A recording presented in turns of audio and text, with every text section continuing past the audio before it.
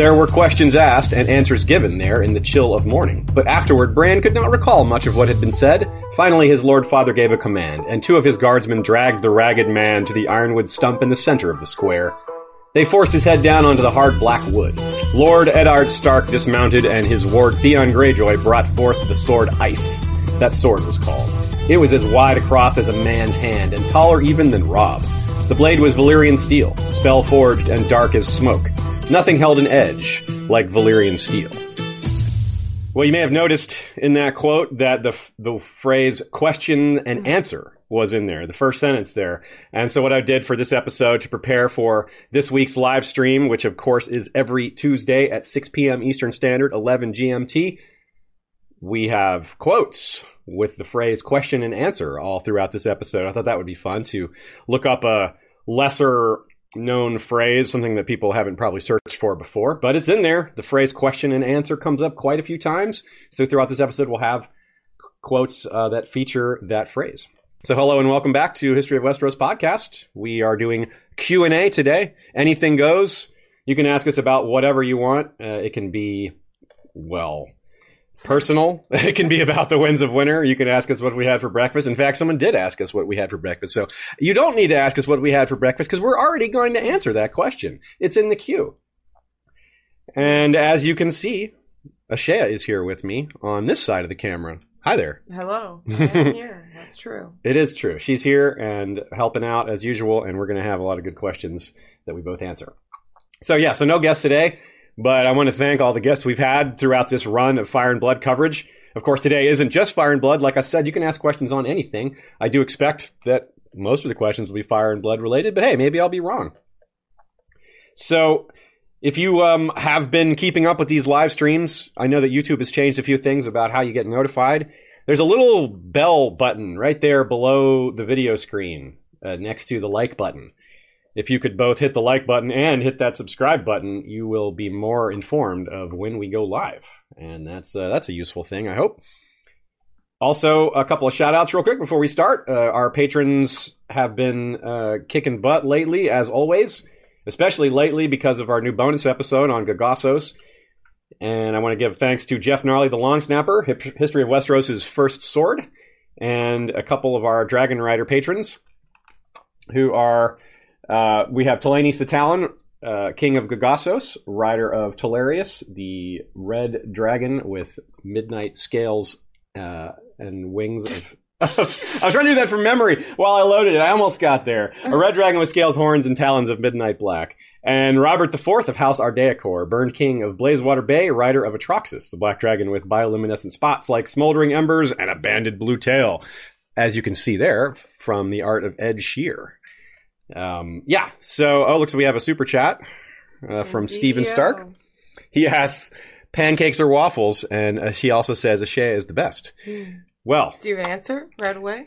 You should answer first. Okay, I would go with pancakes for a couple of reasons. I like waffles just fine, and I have a Death Star waffle maker that's really cool. That is cool. But pancakes, you don't need to have a waffle iron. You can just make in your pan. I don't know. That's a good point. You can make it. They're more versatile. Plus, pancakes, I don't know.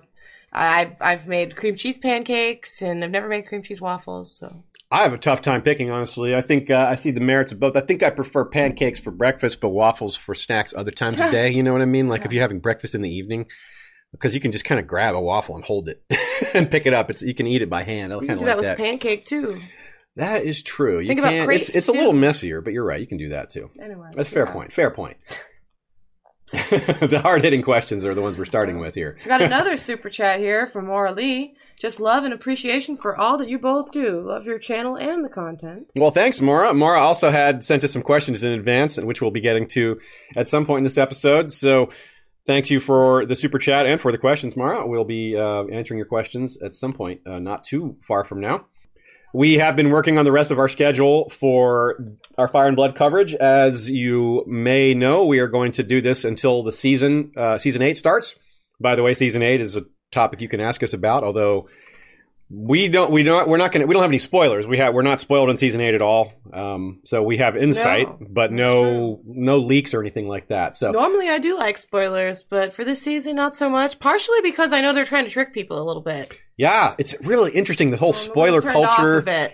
I don't really want to like think something's going to happen. And I mean, it would be fun, I guess, to be like, all these spoilers say that Jaime's going to actually kill Bran, or I don't know what, and I'm like taken aback, and then it doesn't happen. So 15-year-old me would just be blown away by the fact that fake spoilers are published. That's a thing that has to happen to keep things under wraps. It's so wild that's a thing. It's like government secrets. It's like corporate secrets and government secrets and military secrets are protected along similar lines. It's just strange that entertainment is on that level. Okay, so. Let's see. What other announcements do we have before we get to the first questions? We have, as far as the rest of the schedule goes, we've got a couple of people lined up. I won't announce all of them yet because we haven't, it's not all settled. But I would like to say if you have particular guests that we haven't had or guests we have had that you want to see again, let us know. It definitely helps help us make our choices. So, yeah, we definitely rely on that feedback a lot. Looks like another super chat from Marvin Martin, and we'll answer it now because he says, gotta go, but want to ask how a cripple like Sunfire beat a sneaky fellow like Grey Ghost. Dragonbone is black, but Tessarian's claws are copper? And if magic dies, will the dragons and wolves not love their humans anymore? Okay, so that's 3 questions. The first question is, how did Sunfire beat Grey Ghost? Just to back up and explain that for people who maybe aren't fully clear on that, Grey Ghost is that really reclusive wild dragon. And Sunfire, of course, was Aegon the Second's dragon, who was wounded multiple times. And at one point, they thought he couldn't fly, but somehow he made it to Dragonstone. It is really hard for me to understand that, too. I've wondered that, too. And I assume that maybe Sunfire just got lucky and snuck up on him and is passionate. I don't know. He tried really hard. Yeah, no, that works. More into it. I don't know. Yeah, it could be just also that there was some sort of something at night. I assume it was some sort of a copper claws are the key to this. Somehow, Tessarian's copper claws were how Sunfire was able to hide and capture. As for the Dragonbone is black, but Tessarian's claws are copper. I don't think that we know. Like, I don't think the claws have to be the same color as Dragonbone. Yeah, see, I mean, yeah, because like fingernails aren't the same color as bone, and that claws are the kind of the equivalent. Yeah, I guess I'm not sure. Maybe that's better. Maybe someone could fill us in on lizards. Maybe some of my biology is a little off there, but they would be the closest comparison. In any case, we just don't have a sure answer. I didn't even realize Tessarian's claws were copper. I thought that just about every little part like that was black. All like the wings and other stuff could be other colors, but the claws. You thought the claws were black for all dragons? I guess I hadn't thought of it like. Consciously, yeah. But when he pointed that out, I was surprised when I saw that question. Okay. So, the last part of the question is: if magic dies, will all the dragons and wolves not love their humans anymore? I don't think so. I think the wolf bond to the humans is certainly the part that allows them to talk and communicate. Mm-hmm. That's magical, but I think the rest is just kind of animal pet bonding or animal human bonding. Yeah. Dogs love humans still today. I don't know about whether lizards love humans today. They can get used to human owners, lizards that are... But dragons, it's hard to say with dragons. Wolves, I would say, definitely are going to still like their owners. Dragons, well, they are magical creatures. There's maybe a little... We maybe can't treat them like normal lizards. But, well, we definitely can't treat them like normal lizards. No. We can't treat them at all. That's just the closest comparison I have. But I think that... Maybe dinosaurs, I don't know. There's a chance they would behave differently without magic in the world. I'm not sure about that. It might explain why some of the dragons, when the magic waned, dragons like Silverwing just kind of went off to be by themselves rather than, behaving like they did before. So there might be something to that. The magical forces that are wax and wane on Planetos may impact dragon behavior, and that could bleed over into how they interact with people. It's a good question. I never thought of it that way. I like that. So back to announcements. Back to announcements, indeed. We're definitely going to discuss The Hour of the Wolf with Nina Friel. That's one episode we've got planned. I think that's the 19th of February. And next week, we're still nailing down. We haven't had her on, have we? We haven't, so that's going to be fun. And then we're going to have in March... If you don't know, by the way, she is Good Queen Allie at Tumblr.com. That's right. And a very, very interesting person to talk to about all of this stuff. So I'm looking forward to what she has to say. Probably the person I talked to about The Song of Ice and Fire more than anybody else. Yeah, definitely. So her influence is on our episodes quite often. Anyway, and she's got a couple things in here that we're going to get to as well. But also, I want to announce, if people are keeping up with our Twitch streams, they've been really fun. We reclaimed the Kingdom of the Riverlands recently with our House Horror stream. and we are currently Hodor Horror right now. That's Hoare, not the other way. And that's really fun. Twitch.tv/History of Westeros. We're also going to be playing another game on Twitch soonish. It's in beta, so we're not going to start it just yet, but it's called Game of Thrones Winter is Coming, and I've been playing it and enjoying it, and we're going to be showing that soon. It's a fun browser game that's, well, it's a lot more than it is a browser game, but it has a lot more features than you would expect for a browser game, so I'll be getting into that later. And, of course, we have a lot of the schedule for the conventions have been coming out this year. There's been a lot of news in that regard, so this is a good time to remind everybody that we... And by we, I mean myself, Ashea, and Sean, will be at several cons this year. The three of us will be at, in particular, Ice and Fire Con in April. They have their schedule published now. It's a schedule that'll be tweaked as we go forward, but it does have a pretty solid schedule right now. I'd say it's 80 to 85% settled. There's going to be a couple of small changes, mostly people being added to panels. Probably not a whole lot of new actual events added.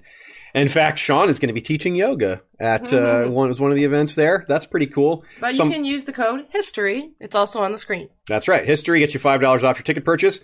Same goes for Con of Thrones. That's in July. So lucky for us, we get to use the same discount code for both cons. That way you all don't have to remember two different codes. And it's the same deal, too. $5 off your ticket purchase. That schedule is pretty far from coming out. It's not since this con is in July, and so they're still getting all that settled. But the last 2 years, we've all done a lot of panels. I, in fact, have done the most panels of anybody.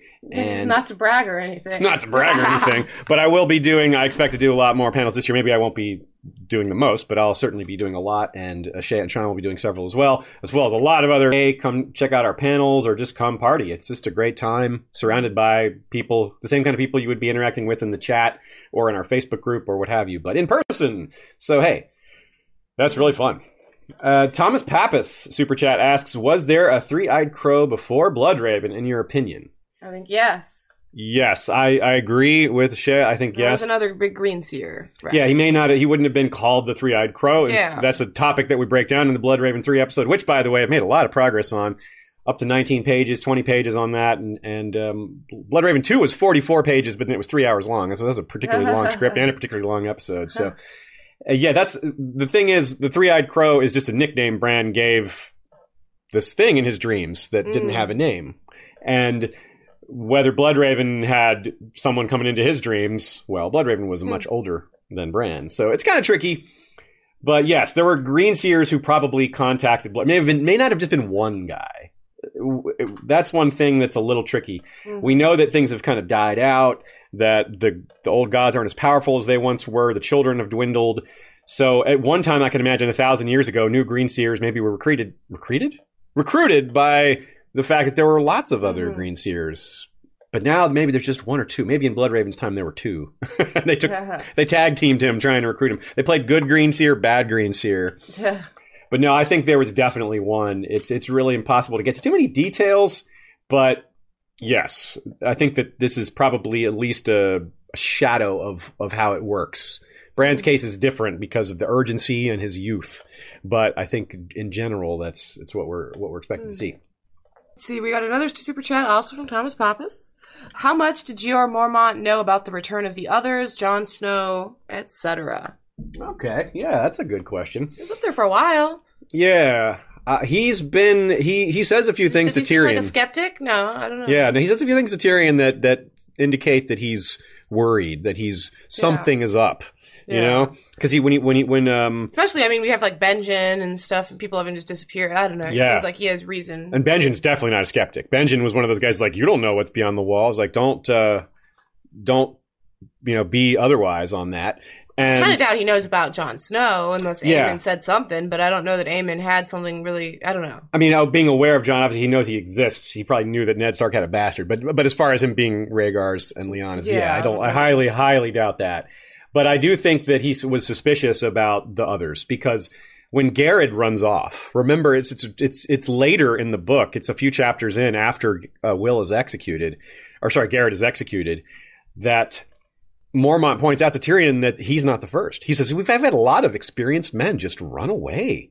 And that's really strange. Garrett was a 40-year veteran of the Watch, and he ran off without telling anyone. That's really scary and really strange. So I think Mormont was worried. Maybe he wasn't like, oh, it's the others for sure, but that's something magical. Something very strange was going on.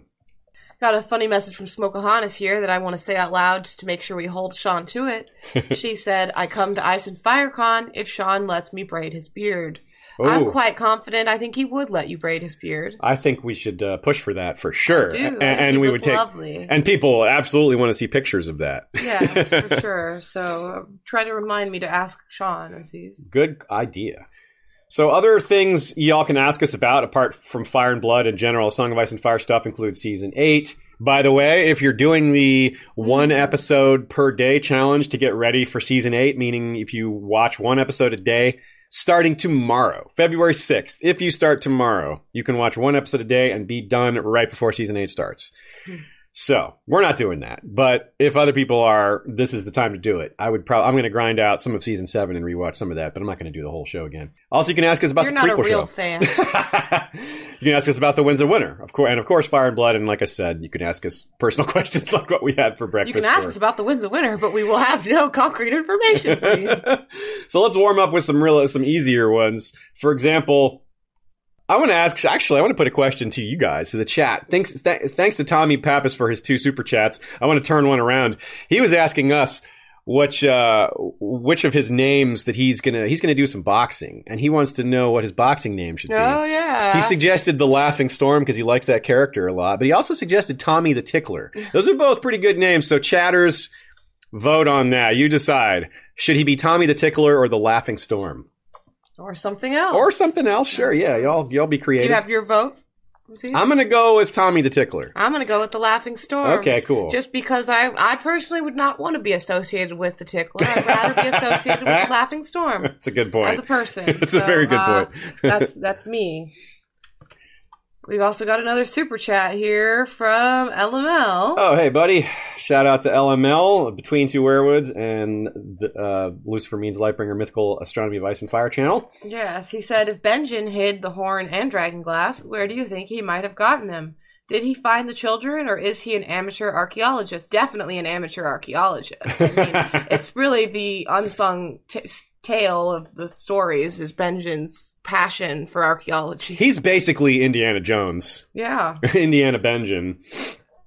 And yes. Where do we think he might have gotten them? I do think he probably, I think this kind of refers to your second part of the question. Yeah. Did he find the children? I think yes. I don't know that he could have possibly known to look for a horn or anything like that, or to have had a horn so just so neatly presented, a horn filled with dragonglass arrowheads.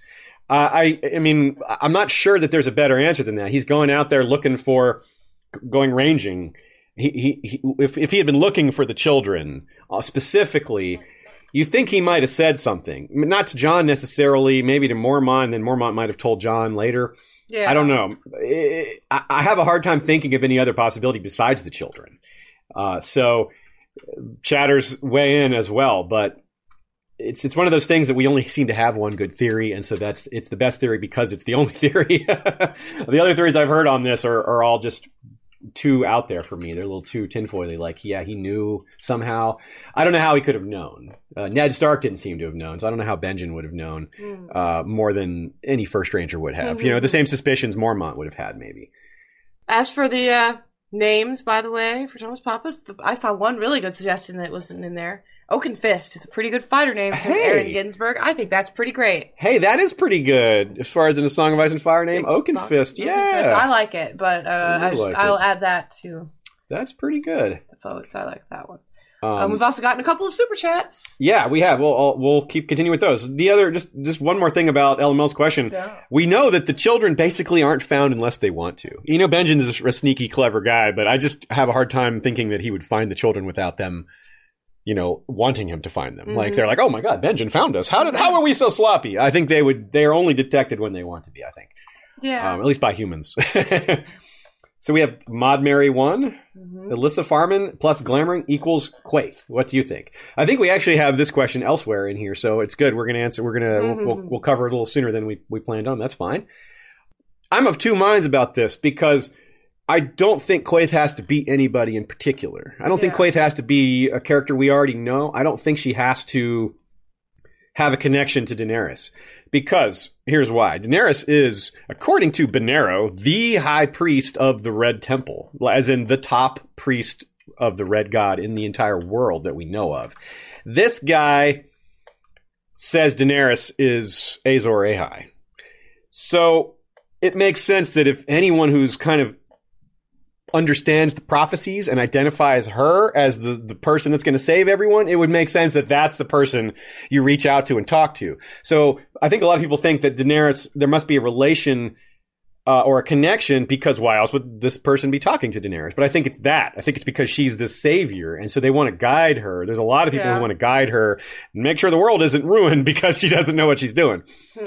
So that's kind of the way I see. But you got a character with a mask on, and why is her face hidden? You know, like why would George bother to hide her face? Scarring. It could just be the way he wanted to do that culture. It could be acne scarring. Maybe all the Asshai have. That's why it's the Shadowlands. They're all just trying to do low lighting so no one can tell. See their pockmarks. Yeah. So I don't think there's anything strong enough to say that she's Quaithe or that anyone is Quaithe, and I don't think we have to say that. But it's absolutely possible. I don't think she's Shiera Seastar either.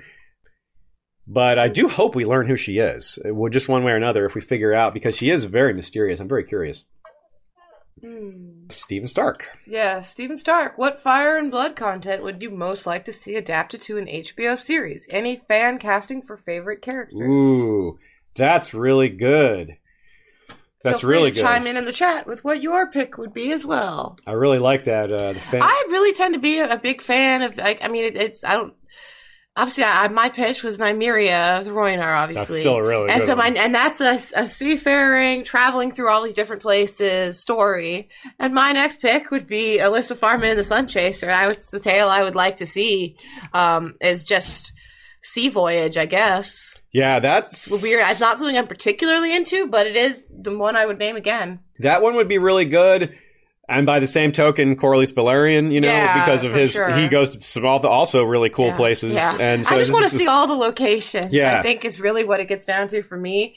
But I also think there's some stories in there that would be like, there's like little ones like that one about the murders at the inn. That's like very horror, like Stephen King, just this terrifying thing. And like, that's not a story I would want to see as a TV show, but a lot of people would be really into that.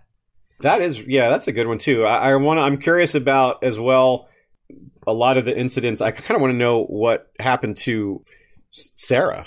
Yeah, what her life was. I'm not interested in her as a character. Yeah, no, but that's she went and like made a name for herself and a life for herself, just starting from a pleasure house there, and that's pretty interesting stuff. So that's a good question. I think also one last one I would throw out there is. I think the aftermath of the dance is really interesting. You have so many strong characters with you just have a lot of really good conversations and intrigue at the Red Keep with Cregan Stark, and later on you have what's his face, Unwin Peake, who is just a super schemer and a terrible guy. One of those characters that you just love to hate, So he's kind of like Walder Frey plus Tywin combined. I don't know. What's next? We've got a couple. We've got one from Max McClung. Thanks, Aziz, on the like for my Wargroove Westeros map on the Facebook page. It was an absolute delight to have my favorite podcaster / YouTuber like my map. You didn't show me that map. Well, I guess I should. Obviously, I will tell you guys that the maps along our back wall are my obsession with maps. I'm taken aback. There was some Westeros map you have not shown me. You must have been asleep or away from the house or something. Sure. But anyways, I'm excited to see your map. Yeah, I'll show you that afterwards. We'll maybe share it. And and to everybody else, if you have art of your own making or you think something you think we haven't seen, show it to us. We have long been big supporters of the art community. In A Song of Ice and Fire, Game of Thrones, and especially cartographers. Yes, because we love the world building and maps. That is our main groove there. Speaking of war groove, that's our groove. And in fact, we have some plans. We're working with one of the artists we've worked with quite a bit to add more art to our episodes on the regular. We really want to have it be, it's good that our faces are in the episode some, but as we've been adding more and more maps and art, we want to keep adding more and more maps and art because there's plenty of us in there already.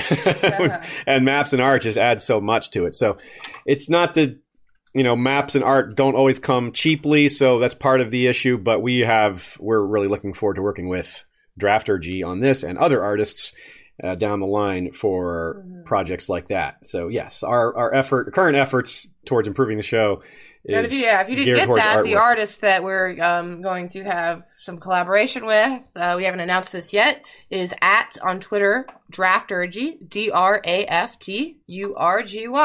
If you want to see what kind of stuff you can expect, if you haven't seen their work, go check them out on Twitter. I really love their style, and I'm really excited to see what they do for us. Yeah, that's going to be really fun, and we hope we can make it a regular thing. Seth Wilkins asked, do you think Rhaenyra's kids are Strongs? Well, the other day on Twitter, I posted, The War of Five Kings. Yeah. The seed is strong. Dance of the Dragons. The seed is Strongs. So, yes, I do think Rhaenyra's kids are Strongs. Yeah, I mean, you look at Rhaenyra, and you look at, Laenor, and where did, and you look at Laenor's parents too, and you look at there just isn't anywhere nearby the looks that they have. Yeah, I mean it's kind of like in real life if you were to have like 3 generations of African Americans and then a white baby pops out. Like someone cheated. Yeah, basically like maybe if you'd had a white parent or a white grandparent, then like okay, then it's possible, right? But if you just have several generations in a row. So yeah, I think it's pretty for sure. And of course, the names just are meant to we have Joffrey there meant to evoke no, these are not now, real. To be fair, there is some brown hair in the background of Rhaenyra's side through the Arryns, but it's just for all 3 kids to have that extremely unlikely genetic trait. Like the way the brown is described is not like the typical and it's the way nose. They have his nose too. It's a number of things that are not. It's not the Arryn. So it's the motive. The orientation, the fact that Laenor was not interested in women, and the fact that she was with Breakbones all the time. Yeah, it's just I really can't. I can't put this. Do we even know that the Arryn in their background has brown hair? We don't. Because I always thought that them as having more blonde hair traditionally, based on a number of Arryns having blonde hair. You're totally right. That's not even a sure thing. So it's just a fact that we don't know for sure. Very long claw sends a super chat and says boxer named Breakbones, aka Broken Bones. Hey, there you go. That's a good one too. That is a pretty good fit, actually. Yeah. It's very funny. You've got The Prince That Wasn't Promised. Is that the next one? Yes. Everyone always asks about favorite characters. What about the worst 5 characters? Like the ones you hate the most? Jorah, okay. That's my number 1. I mean, you think I would go, there's obviously really obvious ones like Ramsay and Gregor and, I don't know, Euron maybe, or just terrible, Littlefinger. Those are just terrible people. But Jorah is a character that I think is terrible, but is frequently not viewed as terrible as he truly is. I'll go down on this ship saying that Jorah sucks.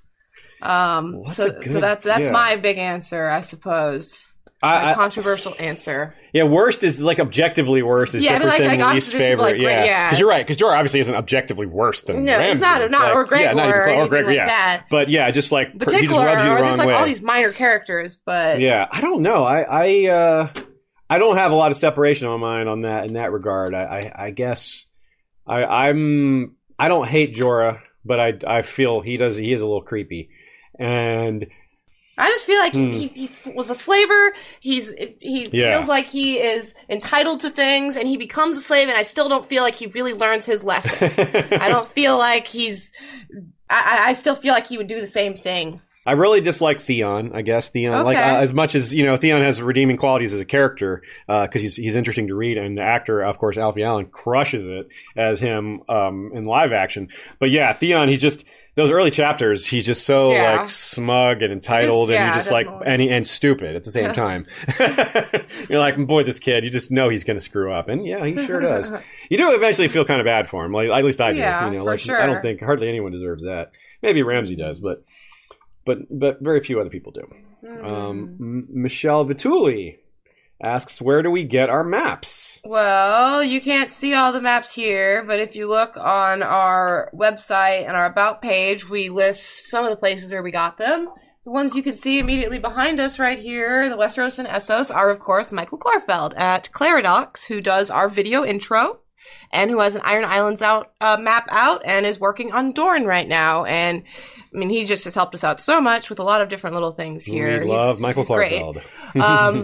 The one off in the corner you can barely see is a Game of Thrones board game by West 9 Productions. Again, it's on our website, but it was a custom 9-player Game of Thrones board game map. We loved Game of Thrones board game, and we made our own cards, our own board game cards for this version, but printed out their map.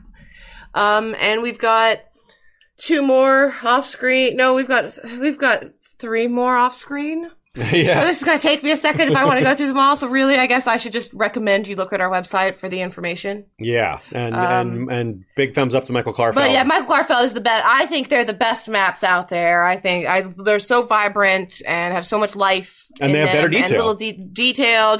And there's really nothing that compares to it when it comes to Essos. There's no good Essos maps. So yeah. I highly recommend checking it out. Yeah, yes, there's really nothing like clairdocs.de is the website. 2 thumbs up. Mm-hmm.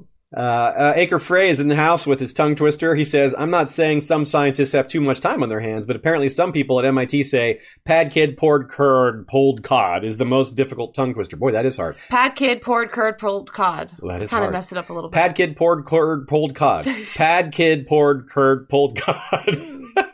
Our new channel is going to be Tongue Twisters. Yes, it's the Tongue Twister channel. That is our next one. That's really good. Yes. Let's see. We've got a couple other messages from Anime Lover Nicole. She said, so I have a theory. Don't know if anyone came before me about the Thens and the Wildlings. So I think the Thens and some of the Wildlings were part of the Night Watch when it was created but forgotten.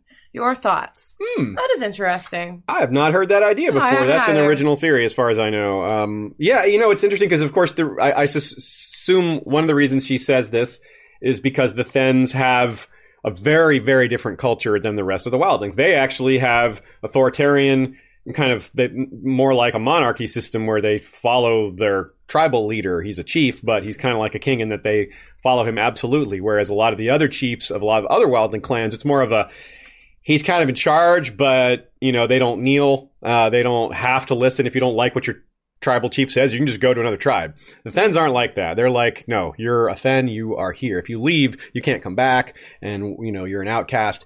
And they also have metalworking and bronze working.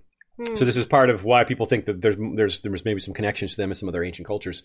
Connecting to the Night's Watch is difficult, but if you consider that there would have been no wall thousands and thousands of years ago, these cultural distinctions may not have existed back then, because it would have just all been a bunch of first men. There may have been some guys, northern first men and southern first men and stuff like that, but the distinction wildling probably didn't exist back then. Yeah. Because there was no wall separating them for these cultures to grow apart. They were all free folk. Yeah, they were all free folk first men. And very few of them knelt, because there were very few kings back then. First folk. First folk. Yeah, that's good. I like it. The first folk, the first men of the first men were first folk. That's an interesting idea. I think there's probably some sort of connection between them, and it's entirely possible, and seems more likely to me, that when the Night's Watch formed for the first time, that there were people who would have been among that, who lived in that area, that vale, the Valley of the Thens, that maybe joined the initial Night's Watch. Yeah. So maybe they weren't, and eventually over time, given that they were separate from the rest of Westeros, they wouldn't have felt the need to help protect this wall when it's not protecting them. I mean, that makes sense. Who would want to, it's like being taxed for building, on something that's protecting everybody but you, So that's no good.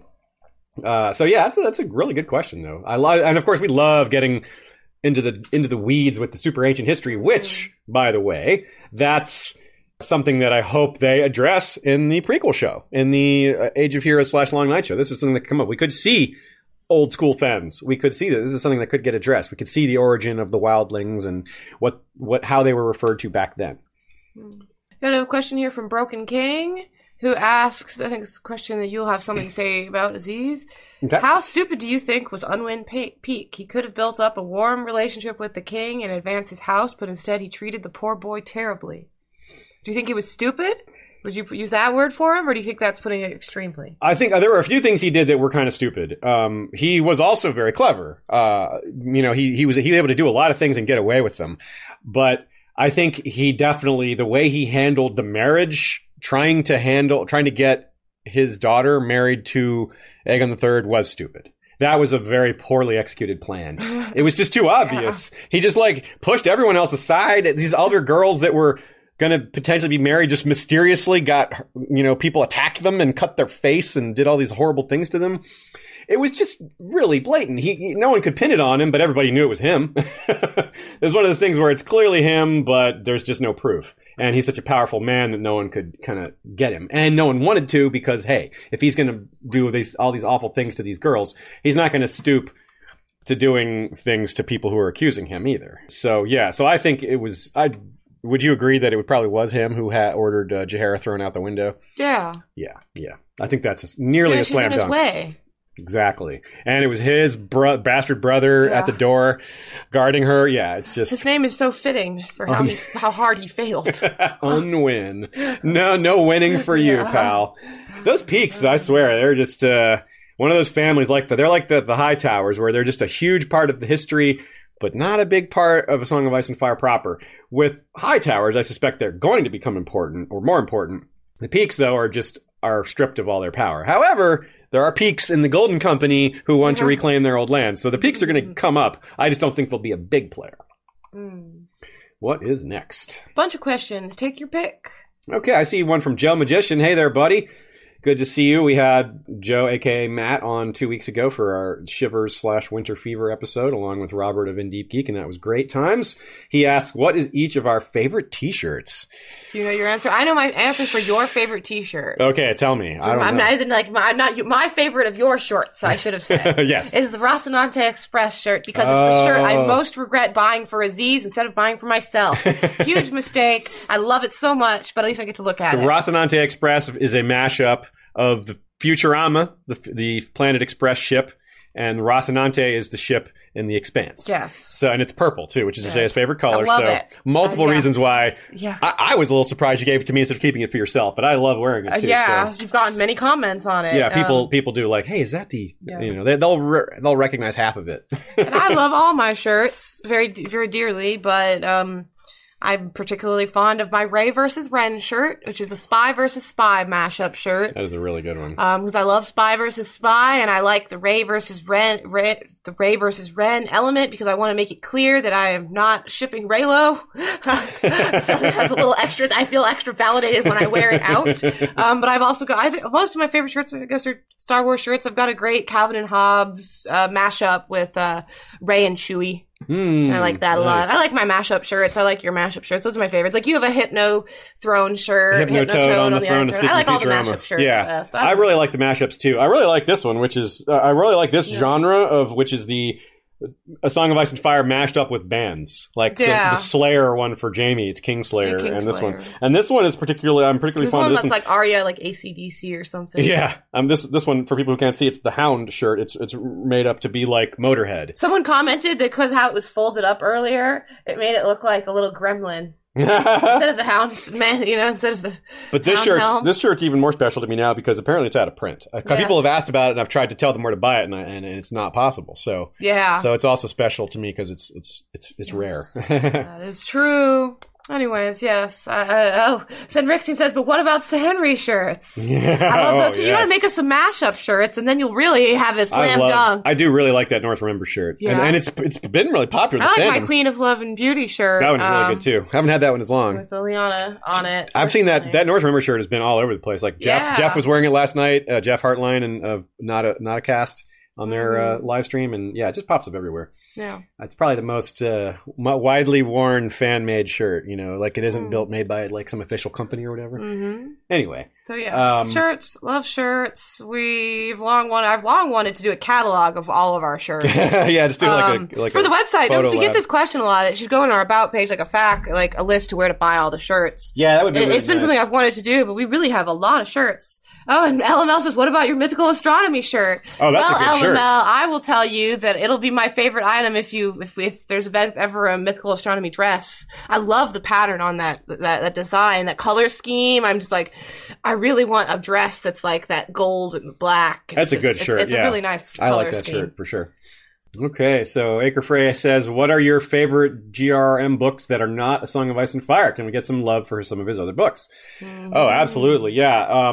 I've read almost everything else he's written, rather. I haven't read the Armageddon Rag. And a few short stories, but I've read everything in the Thousand Worlds. It seems like some stuff you would really like. That's true. I'm you like rock kind of music saving and it. Stuff like that. I just haven't. Yeah, I don't know. It's kind of like it's the last one, you know. Yeah. But I really, really love Fever Dream, but Dying of the Light, I think, is my favorite of his full-length other novellas, or novels, rather. Full-length novellas. That makes sense. That's an oxymoron.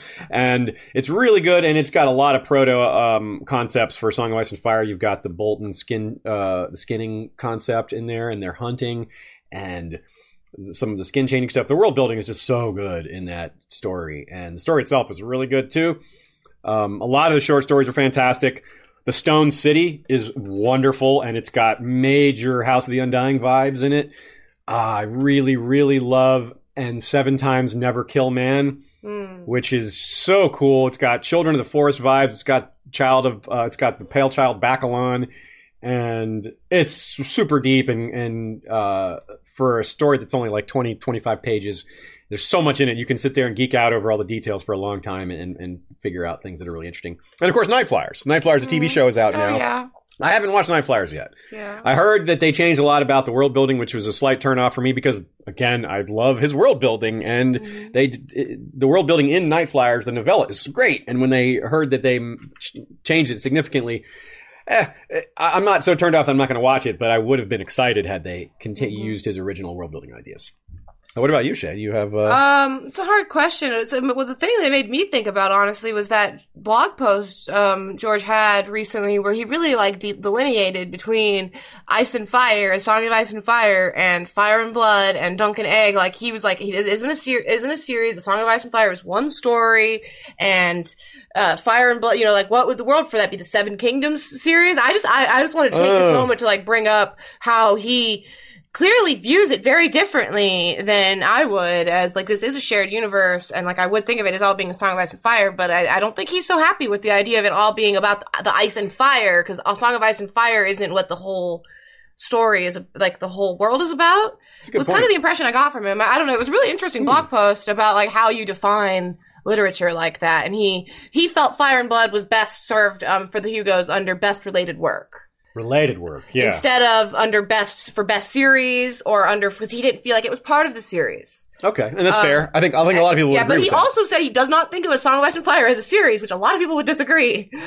He said that. He says it's one story. It is not. He does not think of it as a series. Okay. So that's all a huge digression, but I think it's really interesting. One long book. So it's technically, for that question, Dunk and Egg, Fire and Blood, Rogue Prince, all of those are not A Song of Ice and Fire. According to his very definition. Who knows? Maybe he was just feeling that is how I refer to them. I refer when I say A Song of Ice and Fire, I mean the 5 books. Me too. Oh, okay. I definitely say A Song of Ice and Fire, and I'm talking about all of the books set in Westeros, in Essos, just set in. I guess we should be doing Seven Kingdoms. Doesn't even make sense. I don't know. He was suggesting that, but that doesn't make much sense either. Yeah, interesting. Yeah, it's a good thing to parse. Joe Magician says, weird, no one said wild cards. I have not read Wild Cards. It sounds really cool to me because I like the idea of the superheroes, that it's the same thing he does with Game of Thrones. It's a fantasy series, but the focus is on the characters, not their crazy powers. And it's the same thing with Wild Cards, is it focuses on these characters and their struggles with having powers and what that means in this world that doesn't accept them and all that.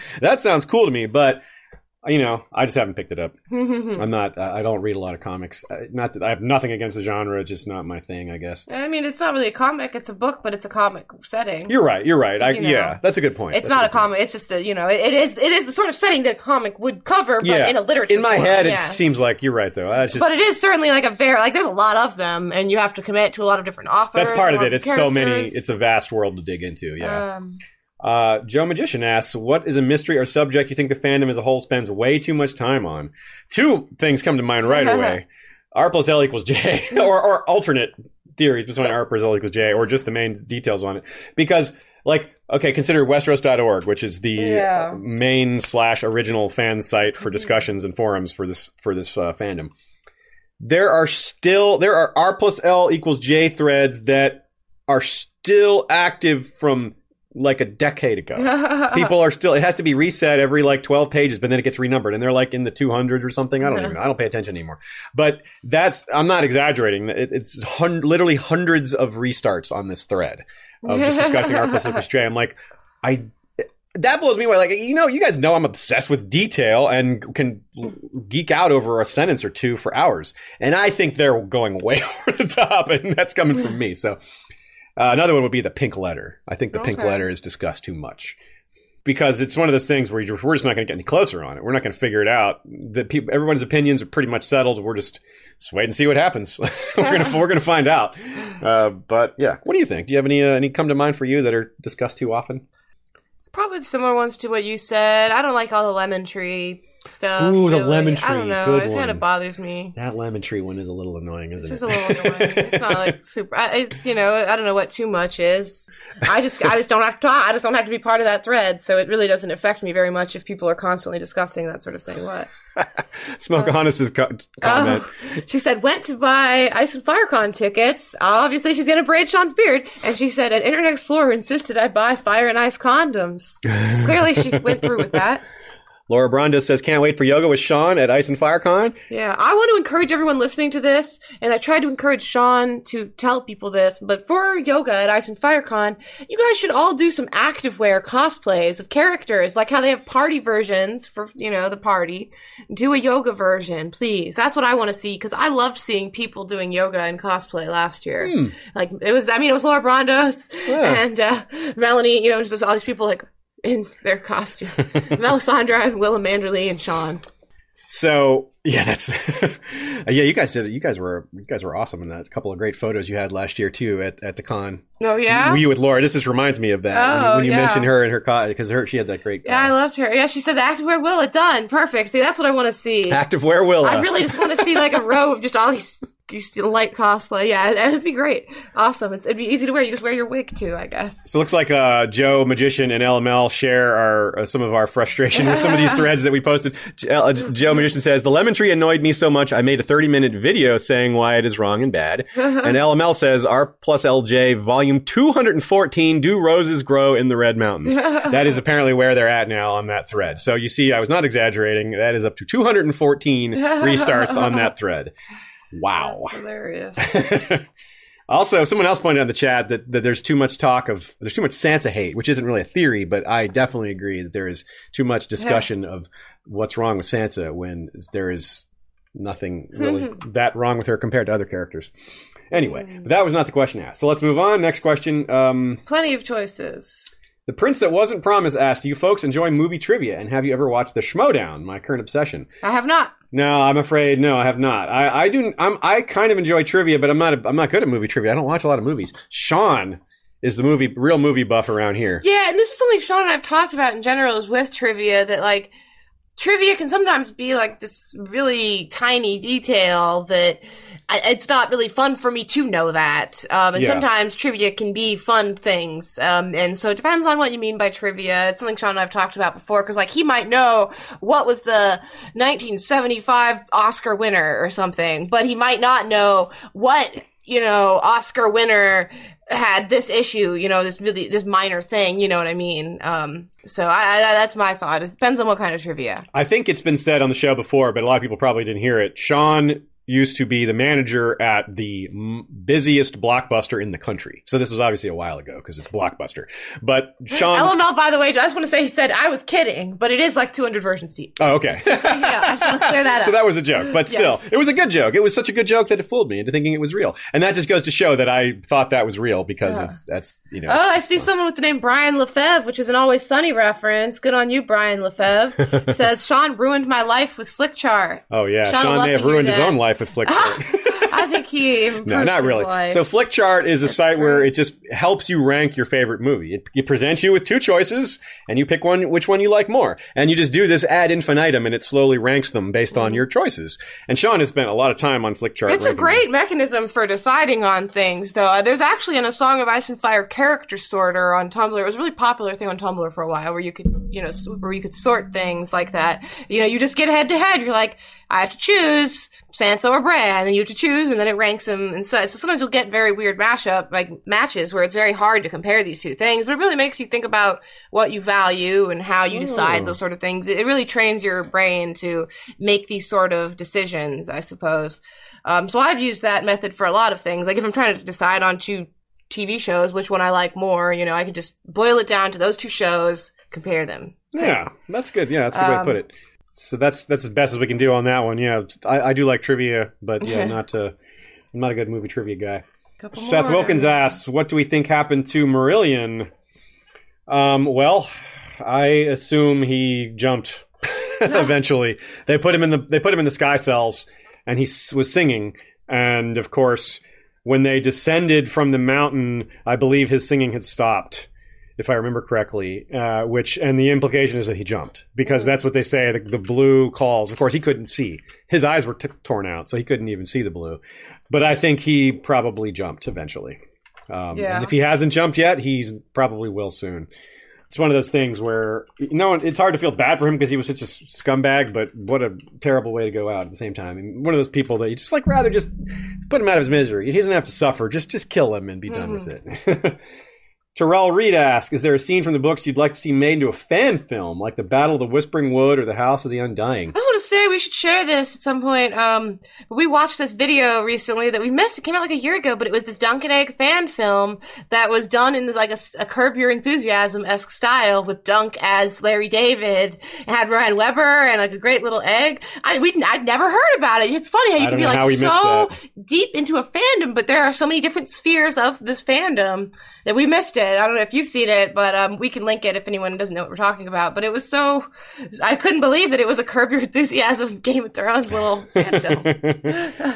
I would say so. I guess the question, obviously a lot of these things have been seen on the TV show, so we're trying to think of ones that weren't on TV, or if we just really didn't like the TV version. But I'm going to try to think of things that weren't on TV at all, or things that were, maybe something from history maybe. I would love to see the Battle of the Redgrass Field, since he mentions battles. That would be a historical battle. That would be really interesting to see. Just to see the duel to see Bittersteel and Bloodraven go at it, to see Daemon Blackfire in action. I wonder who they would cast as Daemon Blackfire. They'd have to find some real badass for that. And I want to see the painting of the Kingsguard cloaks pink. Just a little bit of that. Just like them, waking up to seeing this and their reaction. I'm just thinking a very short little thing. What do? They can't leave the room. I can't leave my room like this. But you got to guard the king. But I actually have really been thinking. I even have a document about ideas, because we go to these conventions, Ice and Fire Con and Con of Thrones and Dragon Con, where we see people in cosplay, Yes. And I love seeing them in these mundane situations, and I really, I don't know if I'm going to have it in line for this Ice and Fire Con, unfortunately, but we'll see. But I've been working on a document of little tiny short fan film type things with ideas that I could use the people in cosplay, which is already a big part of it in mundane situations, bad dates and stuff like that. But now I just want to find a little girl to paint some Kingsguard cloaks. Paint and do that would be so cool. I can make it happen myself. It's a little. Another one that comes to mind for me is the first appearance of, or not the appearance of, but Howland Reed's description of, or the retelling of his tale of going to the Isle of Faces, which is probably too spoilery for us to see that. No fan film person could really know what to put in that, but. Maybe if we learn sometime down the road, we learn more about it, then someone can make a film out of that. Another one, just for pure comedic value, Stannis' wedding to Selyse. Just to see how rigid and just can we get this over with? And just picturing him doing how awkward he was with the Lightbringer ceremony, and just sword, his needing the mitt and his cloak almost catching fire and all that. And it's just, I picture his wedding was similarly awkward. Meanwhile, he's trying hard to be proud. Okay, next question. Billy Jack. Do you think there is a link between the blood red / moss green eyes and the eyes of ancient emperors of the Dawn? Maybe an earthly connection compared to the celestial? I do think there is a strong chance of that. Eye color stuff is kind of at the heart of, it's sort of the core of George R. R. Martin's secret, well, not secret, but the way his genetics work, the magic of his genetics. It's the one thing besides occasionally hair color that really, really stands out. And I think the eye color stands out even more than the hair colors do. And because there's magic involved, it makes sense that these things could linger and continue on forever. I know LML is all over this question. Yeah. And but yes, I do think so. I think there is maybe not a link, but a potential link, a very strong potential link there. It's certainly not a slam dunk, but because it's also with anything with the Song of Ice and Fire, we have to keep in mind that there's all these kind of forms of magic that overlap. Does that mean that similar people from different cultures figured out the same mystical secrets, or that there's some ancient connection between the two, or maybe a little from column A, a little from column B? There's some of that. Some in some cases it's one, in some cases it's the other, in some cases it's both. So we can't be certain, but I think it's a strong chance, and it's either the same type of magic that made this biology work this way, that affected the eye colors so distinctly, or it's the same exact magic that these bloodlines have spread out so far over 10,000 years or more having passed. But those artifacts, the genetic artifacts, are still there, and some of the magic that comes along with them. Good question. Next question. Sanrixian said, Ash, what are your cosplays this year? And she's talking about for Ice and Fire Con and Con of Thrones. And I'm supposed to be doing Eleanor Costain, but I really am indecisive and haven't picked a dress or settled on it. And I'm starting to lose time to do it. And so I'm stressed out about that. I don't think I'm going to bring Danelle Lawson again, but maybe so. It's possible I could use the armor for a different cosplay, but what I really want to do is John Keel Dark. So basically what I'm saying is there's a strong chance I do no cosplay this year, because Nashville Con of Thrones is in July in Nashville, and I don't really want to wear hot clothes. And Ice and Fire Con I'm flying to, and it was a real hassle to bring a second suitcase. So remains to be seen. I don't know. I'm sorry to say all that. But. That is one of the hidden costs of cosplay. Is a lot of times you have to bring a whole extra suitcase with you. Just to so much respect for cosplay. I mean, I already did for like the creation of it, but I really had never thought about the actual transportation of it. I've talked to like Jon Snow cosplayers who just can't fly with their armor. It won't fold. It's the chainmail that's like ridiculous. Yeah, so it's I had hard. This great image though of someone like dressed as Jon Snow trying to go through airport security, like wearing his chainmail, like just like wear it through and then just take it off as you go through before you go through the metal detector. And like I just really have it's like a very vivid image in my head. Sir, your armor's going to set off the metal detector. I don't know. Let me try. Let me just walk through.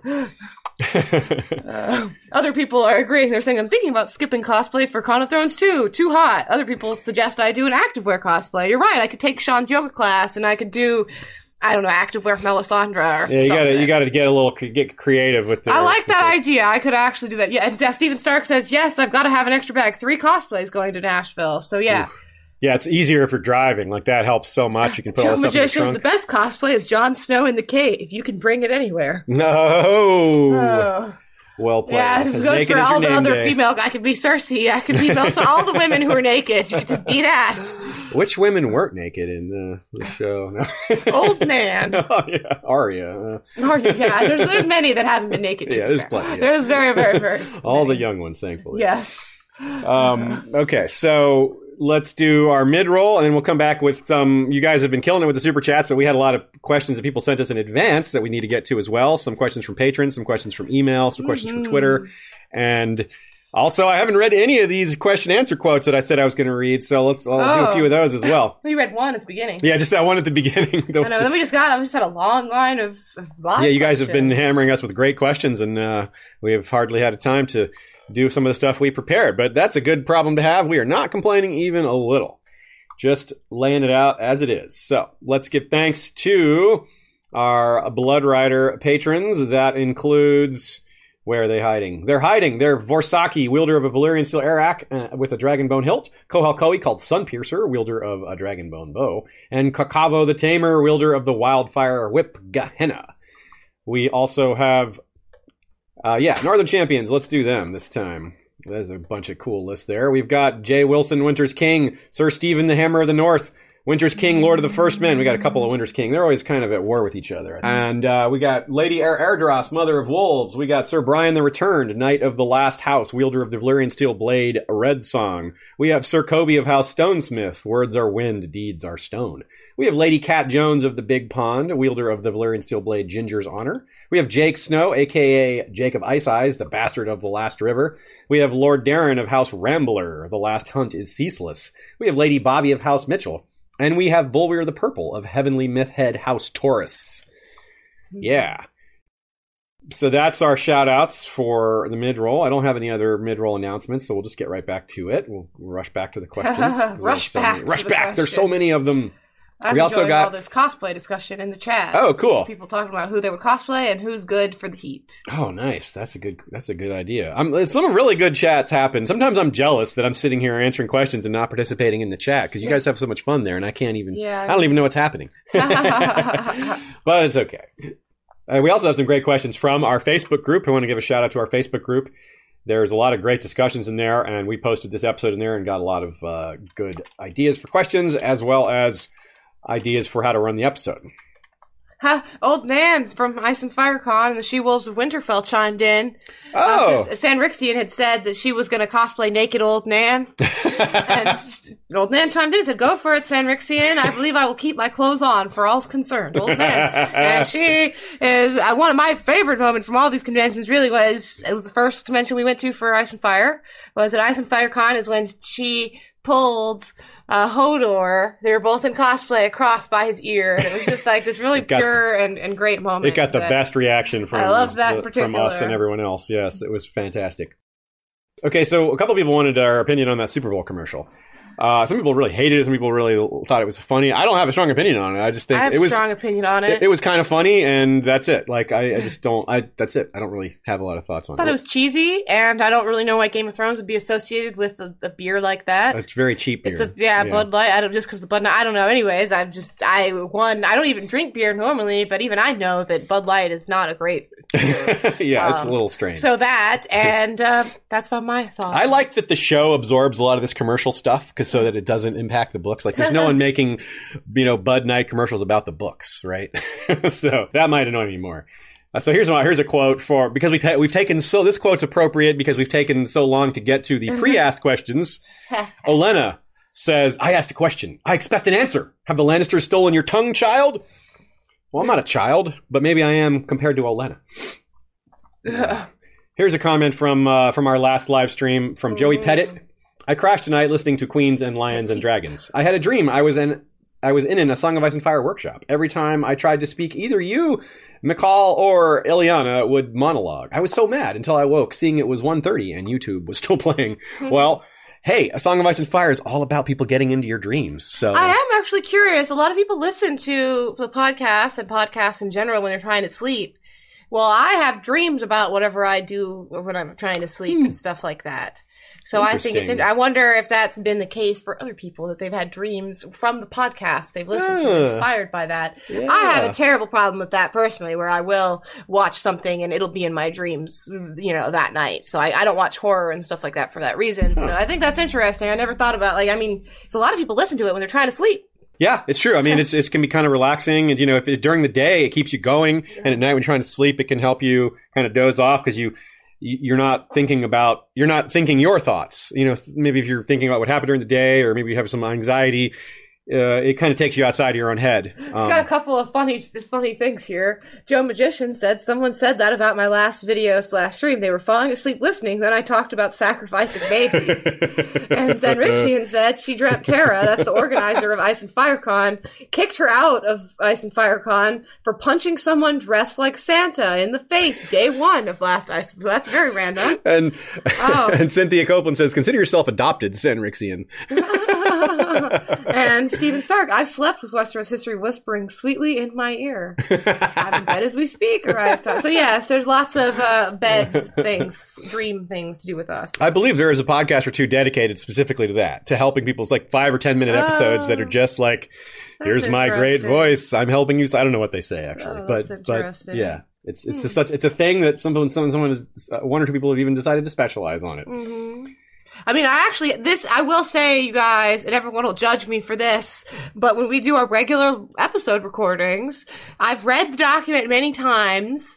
Aziz is sitting here, he's reading out what he's saying, and sometimes he messes up, and so he redoes what he's saying.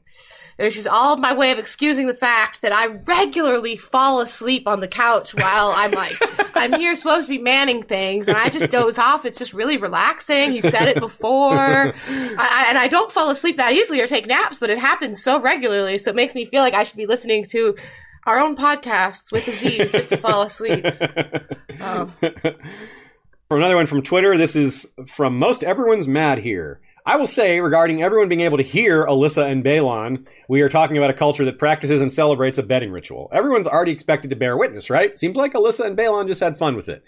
This is, of course, in reference to Alyssa being so loud during her betting ceremony. But and in general, being really loud. Like, it makes me wonder, to be fair, like, you have to be really loud for everyone to hear you. So, like, maybe they were just, like, screwing with everyone. Which is, yeah. They're still, like, having fun with it. Like, the fact that, I mean, a castle, it really doesn't seem like they could hear him that far. And it could just be overblown, but yeah, I'm just picturing, like, they're just jumping on the bed and, like, yelling. They're trolling everyone. Yeah, that's a good theory. I like it. So we got several questions from Maura Lee, who gave us a super chat earlier. I'm gonna let's do those now. And I have a good one, a good lead-in with a quote from Maggie the Frog. 3 questions may you ask, the crone said once she'd had her drink. You will not like my answers. Ask, or be gone with you. Well, Maura asked more than 3, but we're cool with that. So. And I just have to say the joke. This is a joke I didn't mean to make. Acre Frey points out that I said she's faking it. She's faking it. Anyways, oh no! Didn't realize that. The extra creepy part about this quote is when she had her drink. That's Cersei's blood that she had a little taste of. Maura Lee's first question is: same time that we both said had her drink, talked about blood, and took a drink of our drink. Hearing the talk of blood just made us thirsty. It's true. Yeah, apparently. Okay, so question 1: what did you have for breakfast? Well, my answer, it tells you what Aziz had for breakfast, and I woke up and I made myself some homemade Alfredo sauce because I recently discovered that it's much better. So I made Alfredo sauce and ravioli and had that for breakfast. Then Aziz came downstairs and he ate plain ravioli without heating it up, just out of the... I just grabbed it out of the colander. Out of the colander, yes. Yeah. So, and coffee. That's the other thing I had. So I'm still having. It's, we didn't really... we knew we would have this question, and we didn't really realize we should have had a nice breakfast, but instead I can tell you that I had Alfredo ravioli, the breakfast of champions, apparently. My normal preferred breakfast is plain cereal. Really plain. I like cornflakes, rice, the plainest stuff. My normal fruit, preferred breakfast is bacon and avocado or eggs and potato. That is also quite tasty. Either of those. But anyways, ravioli today. So I should have said Lady Maura's full title, which is Lady Maura Lee, Oathkeeper and Green Seer of House Stark. Motto, wit beyond measure is man's greatest treasure. And the next question is, what is the airspeed velocity of an unladen swallow? Well, I'd say you'd have to ask Varys. He's the expert on little birds. So, and he keeps all that information very secret. Do you really think Varys knows anything about airspeed velocity, though? Hey, he's smart, but I don't know about that. He's the spider. You got to know about airspeed velocity when you're trying to set up a web. Question 3. What do you think will kill, or who do you think will kill Cersei? Oh, I guess it could be what, but who do you think will kill Cersei? Euron, Littlefinger? She says, I would love it to be Arya in Faceless Man mode wearing someone else's face to kill Cersei on the show and for Jaime to kill her in the books. Or for Theon to kill Euron in both show and books and Arya to kill Littlefinger as revenge for the death of her father and aunt in the books. So there's a bunch of different little questions there. I do like the idea of it being different in the show versus the books. Yeah, because there is no Valonqar. Yeah. And there is the 3 her kids dying. That part of the prophecy was there, but not the being choked by the Valonqar. That part's not in there. So I do agree with you that it could very likely be different, especially because Jaime and Cersei are not together anymore in the show. They've split up. They could always get back together, but the fact that one went north to fight the fight Winter and Cersei is still in King's Landing lowers the odds that they will die together, I'd say. But yeah, in the books, I still think that's the most likely thing. Yeah. But no, I do like the idea of it, Arya as a faceless man. I even like the idea, I mean, I don't know that Jaime would have died or anything, but I do like the you could like merge them together, and Arya's using Jaime's face to get to Cersei, and so she thinks it is her brother killing her, but it's Arya. Anyways. I don't think that's likely either. Yeah, that's funny. Next part of the question is when or will the Faceless Men play a role in season 8? What kind of role will they play in the books besides the training of Arya? I would love to see Jaqen Hagar again in season 8, perhaps to remind Arya about her list and the fact that Cersei is still on that list. I don't think they'll play a role in season 8. I think they just have too much to do, and I think they're out of the story now. I think that they're not going to come after her. The way they did the Faceless Men in the show, it's that the Waif had an issue with her and wanted to come after her, but I don't know that the rest of the Faceless Men seem to care. Yeah. We haven't been given any indication they do. I would also like to see Jaqen again. That'd be cool. He's a cool actor, good guy, but I doubt it. In the books, though, they're definitely going to play more of a role. There's still at least one or maybe probably multiple Faceless Men active in Westeros. The Dusky Woman might be a Faceless Man. There's certainly a Faceless Man at the Citadel. And that is, in fact, a lead into the next question, which is Jaqen as Pate is still at the Citadel. What is he looking for? A book in order to destroy dragons with? A book in order to destroy the others with? Well, we know there's a book in the Citadel called The Death of Dragons, and Tyrion thinks of it and thinks it's really important. So that's the best theory by far, in my opinion, of what he's looking for. It would make sense that the Braavosi would want to kill dragons. It would make the sense that the Braavosi would not know how to kill dragons also, other than if they had something to do with the Doom. Well, that would work, but they probably don't have that option again. They probably can't set up a bunch of volcanoes to kill off Dany's dragons, if they even want to. And on the other hand, do they want to kill Dany? If they want to kill the dragons, they might also want to kill the riders, which is also potentially very problematic. And it would be interesting if Arya has to deal with the fact that her former order is coming after, say, Jon, her own brother, or someone else that she allies with. This is all pretty far in the potential future. But yes, I do think I think the best theory we have, I think, is the one that I favor, which is that he's looking for that book to learn how to kill dragons. Okay. We've already answered part 6 here, is who is Quaithe without the mask, so we'll skip that. And the final part of the question is, what did Varys hear in the flames? Ooh, that's a really tough one. It's something that was so deep and dark that it affected him forever. Of course, he was also castrated during that, so it's a very traumatic experience no matter any way you look at it. As far as what he heard, I don't have a great solid guess, but I think it's something. I hesitate to use the word Lovecraftian because I think that word is used too often, but I think it fits pretty well here because I think he learned something about the nature of magic and the reality of the world he lives in that chilled him to the bone, that changed his thinking forever. He's like, I didn't know these demons or these devils or these magical dark forces even existed. And he goes from not knowing they exist to hearing them speak while being effectively tortured and maimed for life. And it almost doesn't matter what the words were. The words could make it worse. The words could be even more chilling than that experience. But I think that something along the lines of a glimpse behind the curtain of reality, and it was terrible. It was like, oh my God, these things exist? These demons exist? These dark forces exist? Bah! So, that'll affect you forever. Okay.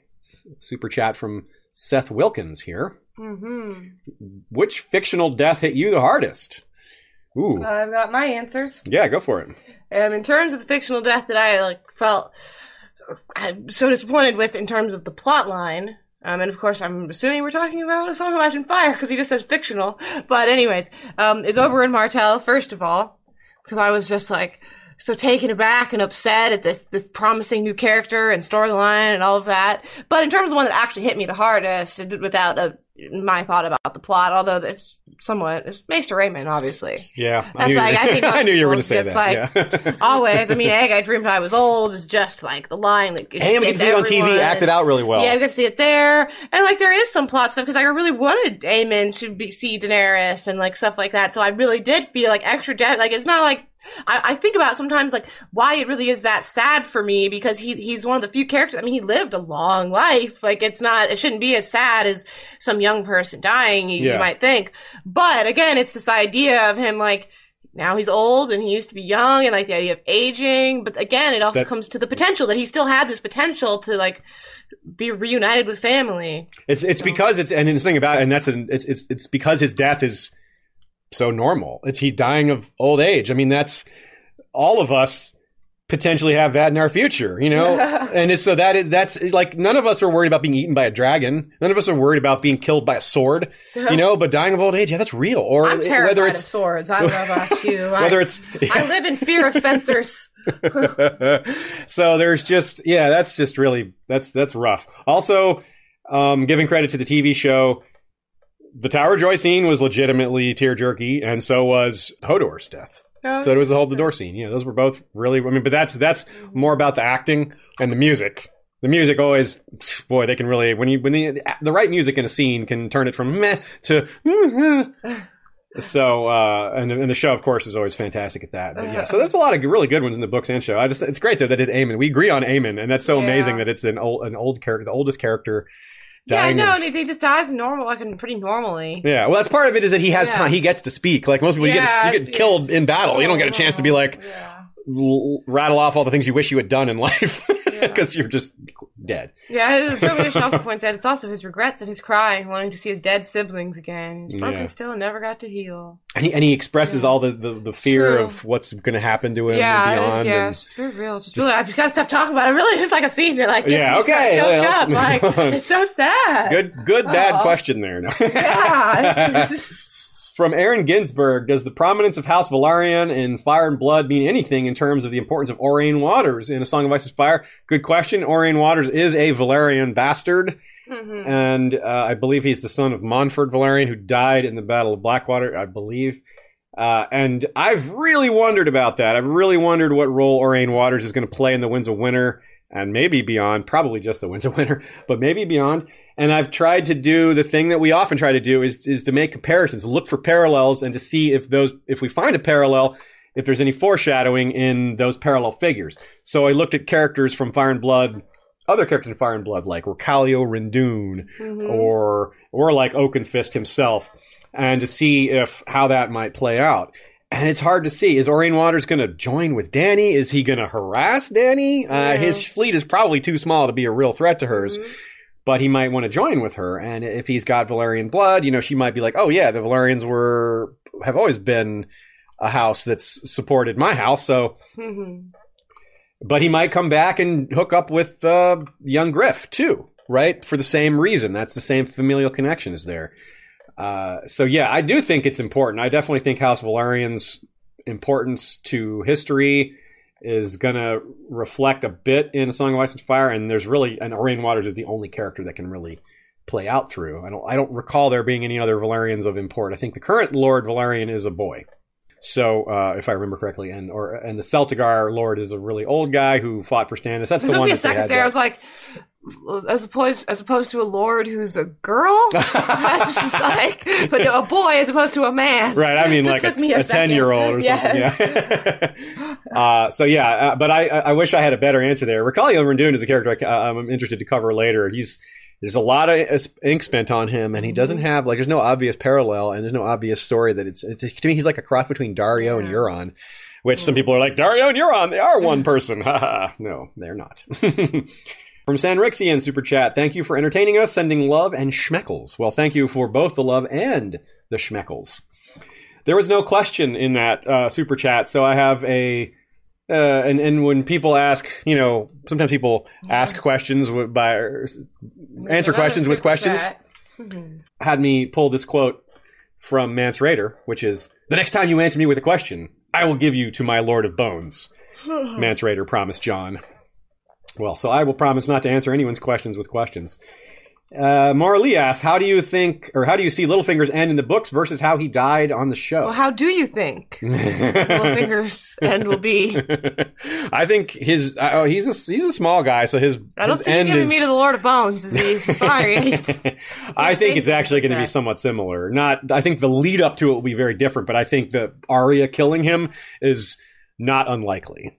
Maybe it comes out a little differently. I don't think there'll be this weird Arya Sansa conflict. And there may be some sort of Arya Sansa conflict, but it won't be like this. It won't be awkwardly designed by Littlefinger because he's hiding around the corner. But I do think it's going to be fairly similar because like a lot of things in the show, I think George told them. he didn't tell them, he couldn't grant them his genius in making the storyline work really well, but he told them what the endpoints were. And sure, they changed some things. They changed a lot of things. But I think a lot of these high points are basically going to happen the way they do in the show. Basically, you know, so they'll be a lot more interesting, a lot more nuanced, a lot more detailed. And in some cases, they'll be completely different, and that'll be fun because we'll be surprised.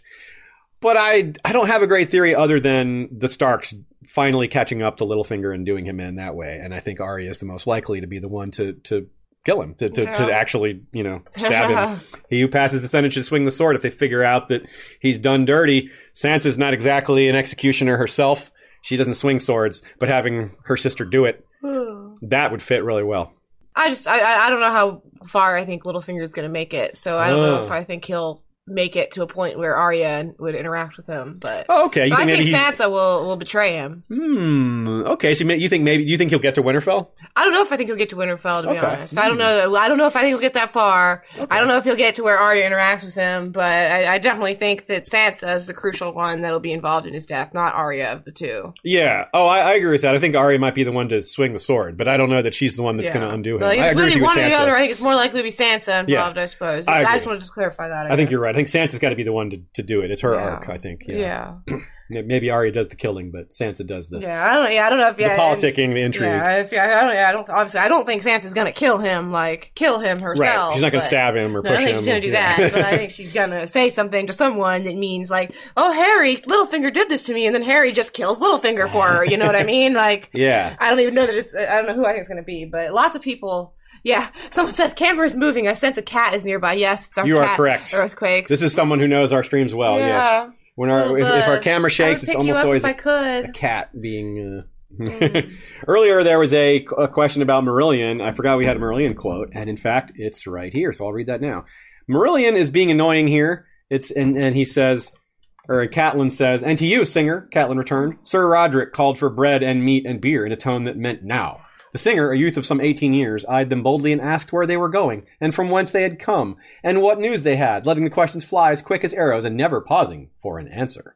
We left King's Landing a fortnight ago," Catelyn replied, answering the safest of his questions. "But you don't have to worry about that. I will answer tough and safe questions alike, and so will Shea.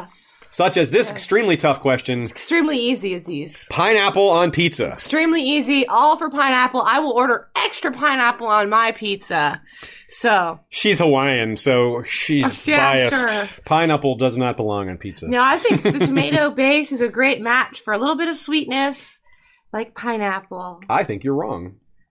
What a debate! Yeah, we don't have a whole lot to say on that. I'm right for me. No, you're wrong. Even for you. It good.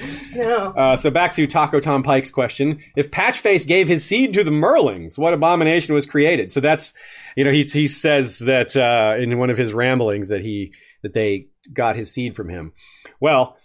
It's funny to think about the idea that there are dead creatures underwater, because we hear the dead things in the water quote from that letter sent by Cotter Pike, written by his maester on that ship out in the Bay of Ice there. But if he somehow really did give his seed to Merlings, I really don't know what that would create. Some sort of horrible half-patch-face Merling? Patch Merling? I don't think about Patchface giving his seed to anyone. So. That would be some awful, awful creation. Jeez, like some sort of Merling with his crazy, creepy tattoos on his face. Yeah, that's the stuff of nightmares right there. Don't fall asleep thinking about that one. Damn. Yeah, I wonder about that, because almost everything Patchface says is some sort of strange metaphor, so I wonder if it's his life force was given to these beings below, like sort of how the shadow is created by Melisandre from some of Stannis' life force, things like that. May just be his way of saying it. So I wonder, it's some kind of metaphor, probably, because almost everything he says is a metaphor, but some sort of connection he has to the deep, which is how he's able to live, which is why he didn't die. Some sort of maybe the drowned god or something similar to that. Mm-hmm. Yeah, that's a really tough one. Elements is the shape of water, basically. What is the shape of water? Round? Yeah. And L asked, what character / storyline are you most excited to see in future Fire and Blood installments? Aegon! Yeah, more Aegon the Third. the resolution of the Alice Rivers storyline for damn sure. I want to know what is up with that. That is crazy, cool, creepy, and weird and interesting. And it's the closest thing you get to a cliffhanger in a history book. Right? And that's not the only thing. It's like a history book with a cliffhanger. I'm picturing a history book written mid World War II, that goes out to schools, and it's like, what will happen next? You'll decide. What was that? I forget which Monty Python is. It might be one of the movies where he's like, and he says, and then it's like, it's like maybe he died while writing it. It's like he wouldn't have bothered to write or carve. I think it's the holy hand grenade of Antioch scene. Paul Berry, a.k.a. The Rolling Knight, asks, I'm interested in your take on the numerous times George tells us about the strength of the Braavosi Navy in Fire and Blood. Do you think he's foreshadowing Braavosi warships getting involved in a future book? And if so, how might that happen? Cheers, guys. Loves the streams, even though I can rarely catch them live. Yeah. Thanks for that. Yeah, we do. We're really appreciative for those of you who can't, who do catch the streams live, but we understand that it's just not in the cards for nearly everybody. So thank you to those who can make it, and thanks to you guys who catch them afterwards. We always put them up usually within 36 hours. The latest is usually by Thursday morning, so that is 36 hours. But sometimes I get them up the same night. So as far as the question, yeah, that's a great question. I think, yes, the Braavosi Navy is mentioned a lot, and the Braavosi armies are mentioned pretty much never. And we hear that they are all over. Why would they really need that much? If they can dominate by the sea. They are a sea, just very, they are not landlocked. Exactly. They're a powerful city-state that can make a galley in a day, which is very similar to the real-world city-state of Venice and some of those other Italian city-states who are very big on trading and mercantilism. So, I think that the way it could come into play is if there is more conflict within the Seven Kingdoms, which I think is likely, and I don't mean versus the others. I mean more internal conflict, civil war type stuff, potentially them getting involved with or against young Griff. Maybe more likely they are involved against Daenerys, though, because Daenerys is a Targaryen. She has dragons. There's everything about her that the Braavosi don't like, except that she frees the slaves, which they like a lot. So it's really hard to see how the Braavosi will view Daenerys, because she is on one hand doing the thing they care about most, and on another hand she's doing the thing they hate most. So I imagine Braavosi opinions are divided, but if the current Sea Lord, it's maybe just going to come down to him, what he thinks. If he's on the I hate Daenerys side, then yeah. And if he's on the I like Daenerys side, then yeah. But I think more likely it's going to be a conflict with her. So her navy may have to do battle with the Braavosi Navy, and that would be kind of the Iron Fleet if she's taking that over. And maybe the fleet of Volantis. That's another fleet that's in play, the Volantene fleet. And we also have the Arbor's fleet, which is probably doomed to Euron. So we may not have to worry about them. But it's a good question, because when you're thinking about all these wars coming together, you got to think about who has the major armies, or in this case, navies, and where are they? And the Braavosi Navy is kind of like a big piece in the board game that hasn't been used yet. So what is it? Chekhov's Navy? It isn't really Chekhov's Navy. That's too extreme. But it is sort of like that, because I do think it's going to matter. Did you have anything to add to that? No. Okay, let's move on. Nick Betts asks, why was House Manderley allowed to move to the north and not made extinct? Outside of the Targaryen move to Dragonstone, this seems fairly unprecedented. Well, two things about that. One, it wasn't just, they weren't really allowed. They made their own way. They escaped. If this had been a time of the Seven Kingdoms, it would have been different, because you can't just flee one region, go somewhere else, and the king would have a say. The gardeners could say, "Hey, king, why don't let that Manderley go up north and get away?" But there was no king. The gardeners were kings of the Reach only. So once the Manderleys don't escaped, let that Mander leave. Nice score. Do not let that Mander leave. But once that Mander leaves, you can't do anything about it. So that's basically it. I think the gardeners and the Peaks wanted the Manderleys gone, but they just didn't have anything they could do about it. Once they got north, what are they going to do? Send an army all the way north? That's just not, the Starks wouldn't allow that. They're like, you can't send your army up here. Sorry. And they're not going to get their way through the neck. So they know better than to try. But it is fairly unprecedented.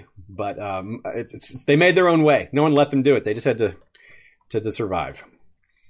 From Scott Alexander Wortman. Mm-hmm. I was looking into House Buckwell because I thought their sigil and their seat were interesting, being from the Stormlands. Lord Buckwell was one of Maegor's supporters and was said to have sailed to Pentos after Maegor's death. We then have Jarman Buckwell in the Night's Watch in the main series, but I can't recall any other mention. Is it known whether he left family in Westeros when he sailed, or did his descendants return to Westeros later? Well, we got. Do you think the Buckwells buck well? No, they buck poorly. That's why they got kicked out. Okay. They didn't live up to their name. All right. They buck bad. Or is it maybe it's buck well? But so we got a good answer. Before I could even look this up myself, Nina Friel jumped in, as she does sometimes, with a great answer, saving me the effort. She says that it's probable Lord Buckwell returned with Lord Rollingford to Westeros, given that we later see Lord Rollingford as one of the visitors who made their way to Dragonstone to talk with the king when Jaehaerys and Alysanne were living there. So that indicates that they had returned, and since those groups were together as fellow Stormlander houses or / Crownlander houses, then they would have made their way back during that time. And she points out that Westeros.org also speculates that Jarman was captured during Robert's Rebellion, and given the same choice that Jeremy Riker was, Death or the Wall. Jeremy Riker is also a Crownlander. So he may have been, and that may have also been, Alistair Thorne may have been in that batch of men as well. So here's another good one, another quote that fits in really well. I'm going to not tell you guys where this one is and let you all kind of figure it out. The quote is, "Here now, don't soil yourself. All you need to do is answer me a question, and I'll tell them to let you go." Okay, who can name that one first in the chat? Meanwhile, question from Matt Reese. It's likely Euron planned his horn magic scheme with Victarion, attempting to double-cross him in mind, but he had no way to account for Moqorro. Could Moqorro's interference result in one of the dragons, let's say Viserion, making its way to Westeros, not to Euron, but maybe to the Stormlands or Crownlands, and Aegon? Yeah, absolutely. If the horn is tied to someone's blood, which Moqorro says it is, then it doesn't matter who blows the horn, it matters who the horn's owner is. And Euron may think he's claimed the horn, but maybe he's wrong. And I do love the idea of someone stealing one of Dany's dragons, and it might be Euron, but it could be young Griff. And I love the imagery of young Griff, like, getting a dragon at Summerhall, somewhere in that area, at a really important place like that. I don't know. I don't really think that's necessarily going to happen, but yeah, anyway. And looks like we have a cat on stream now. Shaz holding Casanova. Well, he was moving the camera again. Yeah, he was doing that thing again. So he gets love instead. Yeah. He is one of our non-cat name, A Song of Ice and Fire named cats. Technically, the majority of our cats don't have a Song of Ice and Fire name. It's true. We didn't name him. We got him very young. We already had a name. Okay, so the answer to that question was... People said guessed the Storm of Swords epilogue. That is correct. It was the Storm of Swords epilogue. The Frey is Merritt, but the person speaking is Tom O'Sevens. He says, "All you need to do is answer me a question. I'll tell them to let you go." Well, he answers the question, and then they hang him. And he says, "Wait, you said if I told you, you'd let me go." He says, "No, I'd tell them to let you go. Let him go." And they say, "Piss off." So, yeah. Let's see here. Moving on, we have Ben Wilder. Do you guys have any other fantasy series you like besides The Song of Ice and Fire? If so, which ones? And I have, before we answer the question, I have a quote. "Euron's blue smile vanished. Reader," he said into the quiet, "you would do well to keep your nose in your books." Victarion could feel the unease in the hall. He pushed himself to his feet. "Brother," he boomed, "you have not answered Harlaw's questions." Yeah, the only time Euron is ever kind of upset. He kind of loses his cool guy exterior. And yes, we do have other series we really like. The question is fantasy, so we won't name non-fantasy series. Yeah, but the Stormlight Archive. I do like a lot of sci-fi, though. Yeah, we do like a lot of sci-fi. The Expanse we mentioned earlier, but yeah, we like Stormlight Archive, Brandon Sanderson stuff in general. Really good. Sure. I really like a lot of historical fiction, which technically isn't fantasy, but it's it's related to that genre. I like. I've read The Wheel of Time. It's solid. It's long, so it's not for everybody. And Brandon Sanderson finished that. I did really like that. I'm looking off camera to the bookshelf to see a little reminder. Yeah, a lot of the stuff I like, it fuses sci-fi and fantasy. It's harder for me to say where the line is exactly in magic and science. Yeah, and I like it when things fuse things like that. But like, for example, I like Nnedi Okorafor's Benti and like those series, and it's like science fiction or space travel, but it's like also like pretty magical in a lot of ways. So I don't know. Yeah. It's not, but yeah, you're right, it's Kingkiller Chronicles, yeah, it's really good. Yeah, that one's good for sure. I like it's not finished yet, so that's another one. If you want finished series only, then that's not the best one. Neither is Stormlight Archive in that regard. But Brandon Sanderson does have a lot of good finished series, like Mistborn is really solid. Also, I liked but no, The Long Price Quartet. That's by Daniel Abraham, who was one of the co-authors of The Expanse and is close to George R. R. Martin personally. And it's a low magic series. Very cool. A lot of great world building and cool concepts, like a really neat political system where they encourage all the heirs to fight amongst each other when there's a succession crisis. The strongest survives, kind of deal. Yeah, I mean, obviously, I'm just going to mention this because we've already. I know it's just fantasy, but I just have to mention two things. Obviously, we talk about The Expanse all the time. That's sci-fi. But that is really my other favorite book series right now, by a long shot. Same. I absolutely love it. Yeah. And it covers a different sort of thing. So I have to mention that. But something that Eliana, of Maester Monthly and Girls Gone Canon and all that, and I have in common is we both are really fans of this web serial called Worm by Wildbow, which is reminds me a lot of A Song of Ice and Fire in a lot of ways, but it's like a superpower story, like a superhero story. So you could say it's like science fiction, but what is superpowers are a lot of magic too. It's, I don't know, the lines between that are weird. But anyways, if you've read that too, let me know. Right on. I see Bengalius Ram says, have you guys read a book by David Benioff, City of Thieves or The 25th Hour? I have read City of Thieves. It's really good. A lot of other podcasters have read it and say it's good. I know Joanna Robinson really liked it, for example. It is a very good book. I sometimes people will say something like Dan and Dave are hacks, and I don't agree with that. I can criticize the show. I can criticize the show a lot, but I would not go to that level. And part of the reason is I've read that book, and it's like the guy who wrote that book is not a hack. It's a really good book. It's a tearjerker. It's well written, and it takes place during World War II, or is it World War I? I think World War II. Anyway. It's sort of inspired by the experience of his real life grandfather as a Russian person during some awful times in war. Anyway, moving on. We have a lot of questions left and not a lot of time. Fairy Squad Mother, one of my favorite Twitter handles, Sherlock Homo 24. So after the Battle of Blackwater, then when Melisandre is telling Davos and Stannis that they would have won had she been with them, do you believe her? We know she has real power and flashy fake powers as well, but can she control wildfire? Good question. I don't know if they think she can control wildfire, but I still think that she might have been right that things would have been different. There's a lot of things that would have been different, I think, or potentially different. For example, we see her just blow Orell the Eagle up, just turn him on fire. So there is potential for her to maybe control wildfire. And even if she can't control it, there's a lot of evidence that Red Priest can manipulate the winds. And that might be all you need with wildfire, is just to push it in a different direction. If moving just a slight change in winds might make all the difference. She may have also been savvy enough to realize what was going on with Lord, quote unquote, Lord Renly's ghost and prevented that from happening, or seen that army. Not only was someone dressed up as Renly a big deal, but the fact that army snuck up and attacked Stannis' army in the rear was a big deal. And Melisandre may have sussed that out using her powers to see that army approaching. And that would have been huge had they prevented that army from taking them in the rear. So there's a lot of ways she could have made a pretty big difference. Yeah, but they don't all involve magic.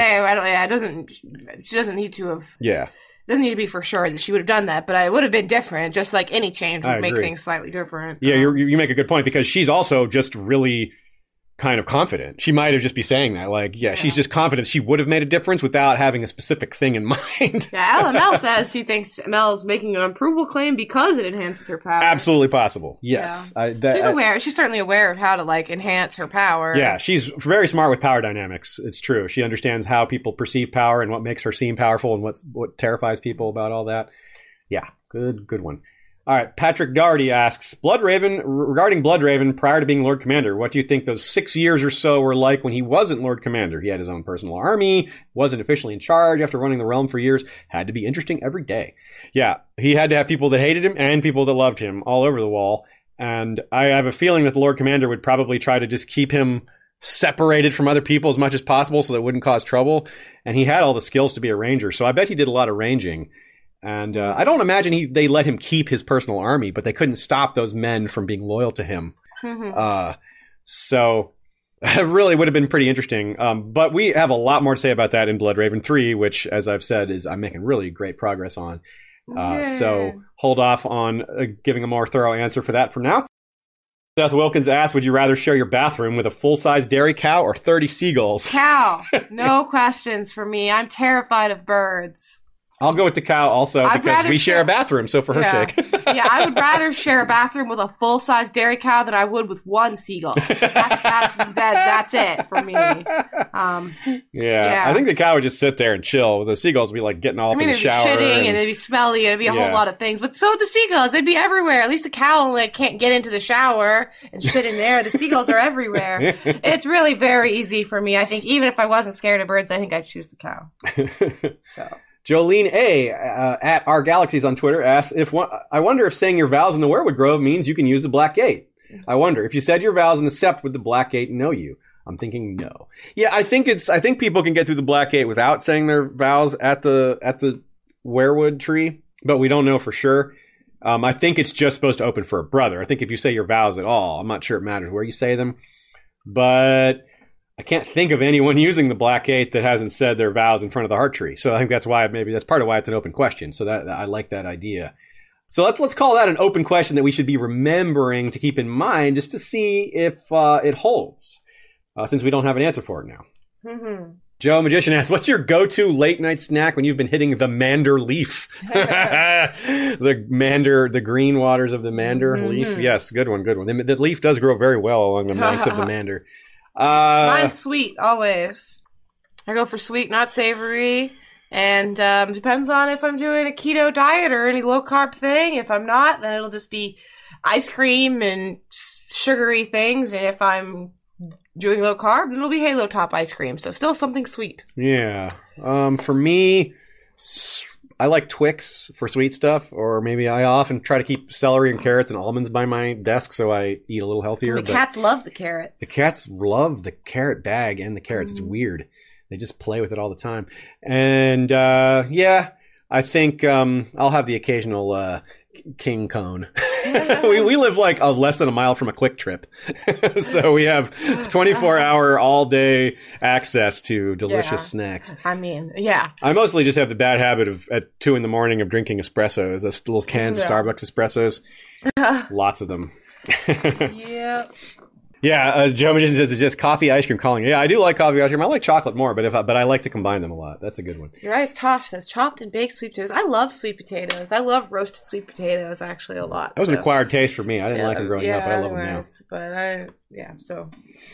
So okay, let's get down into it. Speaking of down into it, a few more the remaining questions. There's a quote from Theon and Lady Barbary. This is down in the crypts. Theon stumbled. Love them.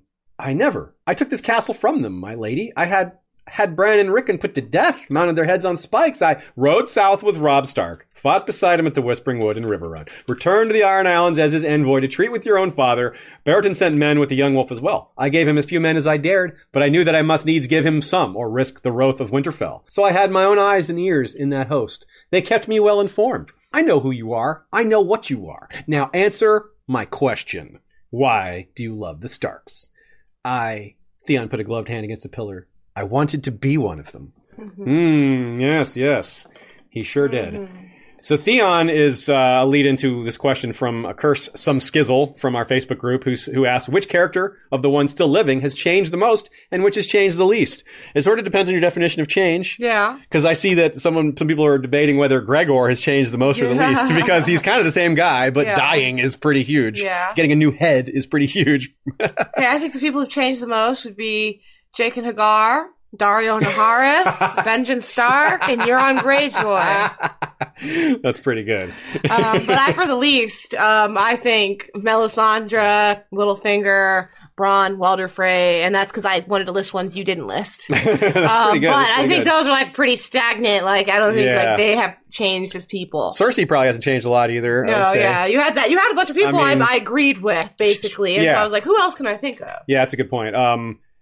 Some people point to Davos and Aeron as not changing very much. They would have changed a lot prior to the series, but during the series, their changes have already happened. They are men who they are now, but they were very different in the past. Victarian's a good one of someone who hasn't changed much. There's not much that could change him.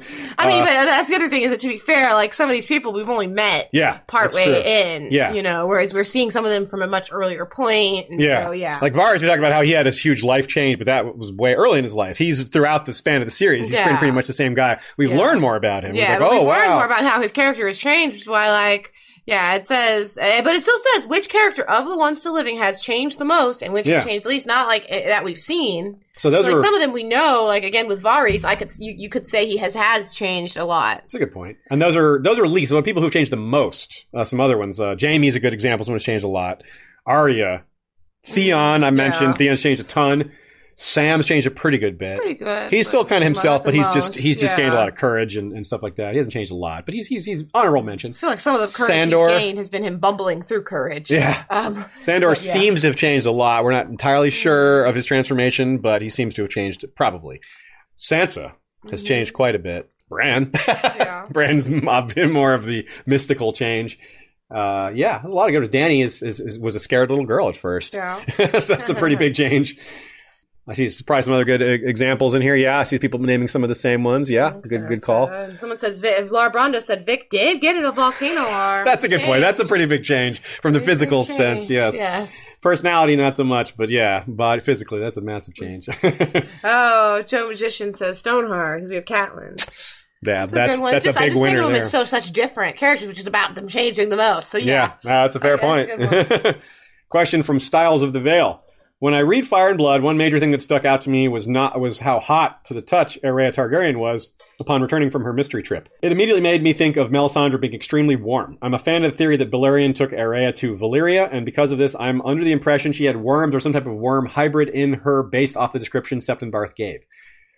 So he goes on to suggest that maybe this is dates back to the Great Empire, the Dawn / Asshai, and how these worms were intentionally implanted potentially implanted in people to create this resistance to heat and or resistance to cold and or potential lack of needing to eat or drink like Melisandre and Makoro seem to have.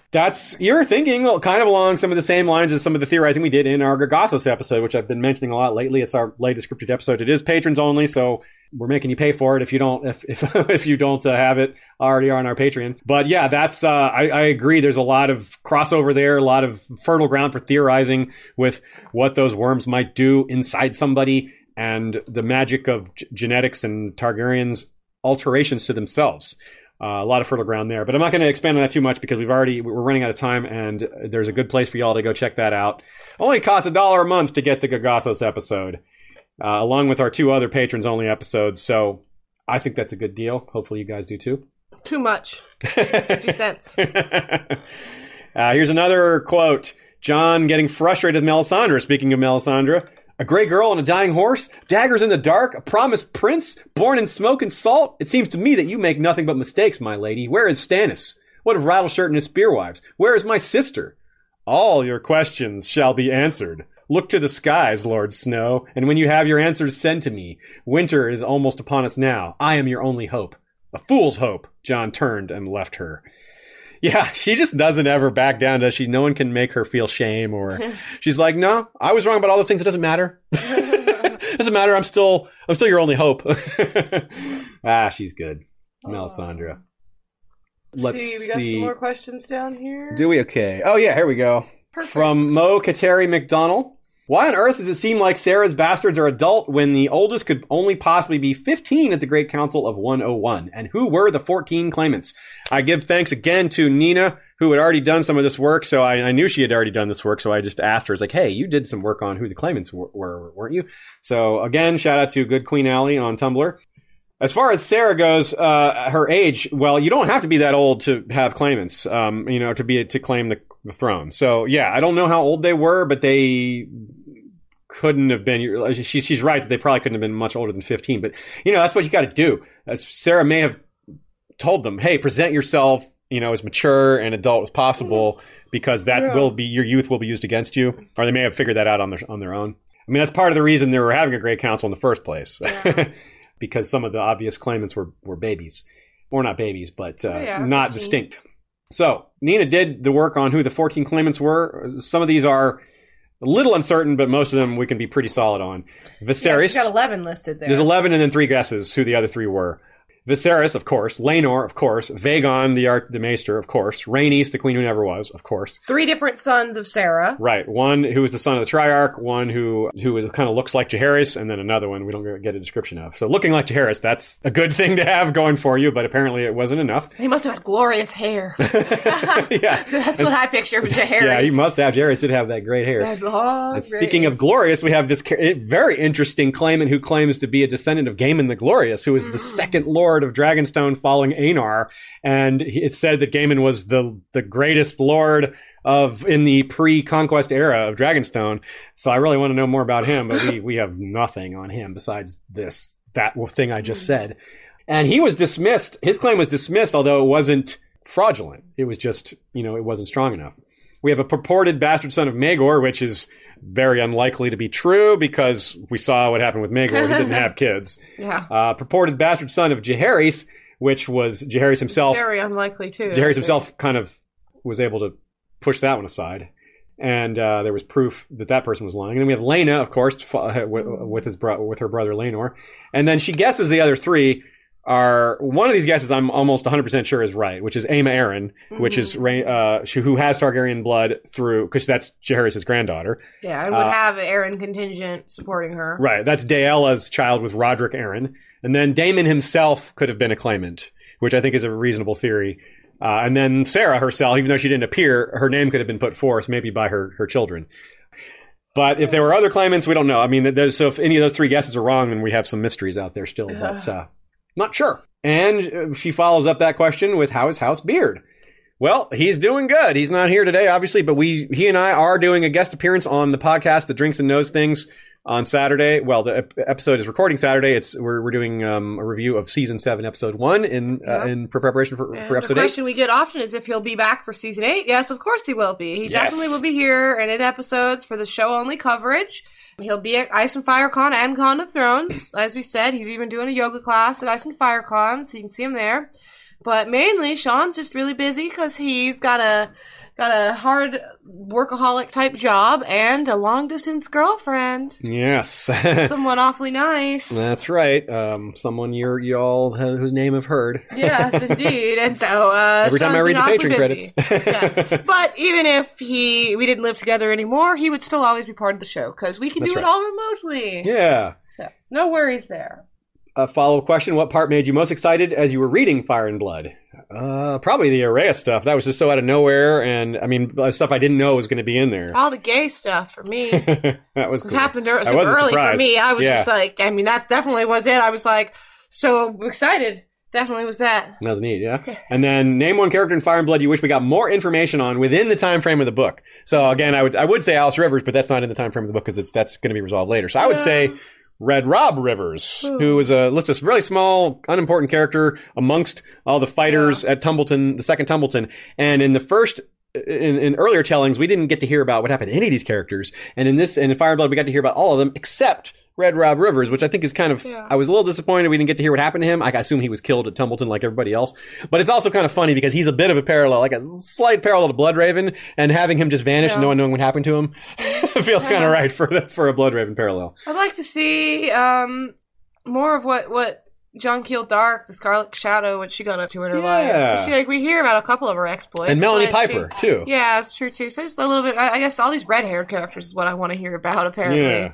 But definitely was intrigued by them. And like we mentioned earlier, Sarah and like all these children of Alysanne and Jaehaerys, they had some interesting lives. They really did. I'd be interested in that. Speaking of Alysanne, John Hagee asks, Alysanne is one of the few Valyrian names adopted by Westerosi. Mormont, Blackwood, Bracken, Stark, Hightower, and Farman all have Alysannes. The only other Targaryen Alysanne was a bastard of Aegon the Unworthy. Did the Targaryens consider this name tainted by non-royals and unfit to name princesses? It's possible that because the name spread so much, they didn't think it was special anymore. But I wonder if it wasn't a Targaryen name, if they borrowed a Westerosi name to name to. I wonder that too, because we have all these Allies and Alice and all these names that are similar. I think that's my favorite theory, is that it's the reverse, is that they decided that Aenys and Alyssa decided to name their kid a Westerosi name because, why not? But we can't be sure of that for sure. Okay, we have just 2 more questions. Stephen Puttick says, not sure if anyone else picked this up, but in Fire and Blood, the children of Rhaena Targaryen are both daughters, the willful Aerea and quiet Rhaella. Yes. But in the World of Ice and Fire, Aerea is male. The rest of the question goes on, but we don't need to read the rest of the question because this is actually a very simple answer to this. Yeah. It's a typo. Yeah. That was a mistake. The World of Ice and Fire was not supposed to have Aerea as male. It was supposed to be female all along. There were other changes made, but it's just a typo. I think it's even fixed in later editions. So no big conspiracy there, just a typo. But you can see, but it's funny to see how little typos and little things being off can lead to valid theories. Well, they're not really valid, but they would be valid if it was something other than a typo. And last question from Lauren Scipione. Shout out to our Italian listeners. I don't think we have a lot of them, but Lauren is one of them. And that's awesome cool. Cosplayer. Lauren, yes, she's an amazing cosplayer. I was looking on Etsy recently, actually, for my Eleanor Costain dress that I needed, and I was trying to find one that I liked. And I saw this shop that had all their photos. It was clearly a friend of Lauren's because all the photos, it was her in her Lyanna Stark cosplay, her in Rapunzel, all these cosplays, so it was just photos of Lauren. I was I know awesome. This person. That's very cool. Speaking of that, So that's another good reason to join our Facebook group. You get to see talented cosplayers like her and other people sharing their costumes as well as their thoughts. It's not just theories and discussion. So the question is, it's kind of a 2-part question. Well, they're not related, but there's two different questions. If y'all belong to a Westerosi noble house, which one would it be and why?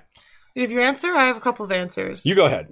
Okay, well, obvious joke is House Aaron because I'm as high as honor. But to be more serious with it, I like the High Towers also because they're high in their tower. But sorry, I'll stop with all that. But I like the High Towers just because they, live right by the Citadel. Yeah. They're up in their tower learning stuff. It seems like a pretty natural fit. But because I like the Martells and I like Dorne, I like House Dane, I like a lot of houses, but as for which one I think I would be a good fit in, I guess really I think Hightower would be it.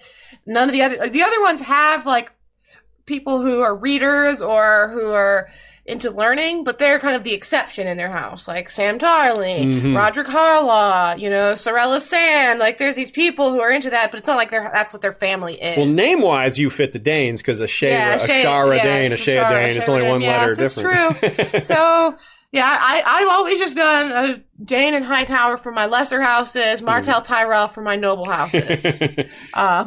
I also would go with Hightower because of the Citadel. I want those books. Yeah. I want to be right next to those books. Yeah, that's my main thing. I'm books. The rest is what else is there for me? Yeah. They have a cool place they live too. I think. It's a city. There would be lots of cultural. Their castles are so tall and magical. Yeah, it's old. Really, the archaeology and just the history. Old town. Yeah, definitely. No question. Question here from Amir Dubai. Dubai just said, Did you guys see Oberyn and Narcos? Let me just say, I love Narcos. We both do. But Narcos Mexico, which is the one that doesn't have Pedro Pascal Oberyn, season 4. That's basically season 4, but the timeline starts separate, over. Yeah, it's timeline. Who knows what they'll do going forward? But it's got Michael Pena and it's got Diego Luna, and they just are both so good. Anyways, it's a huge digression, but I see Marcos talked about it. It really was a phenomenal season of TV. And you guys know that Pedro Pascal is the lead in the show The Mandalorian. He is the Mandalorian. Yes. So get hype. I know you shouldn't get too excited.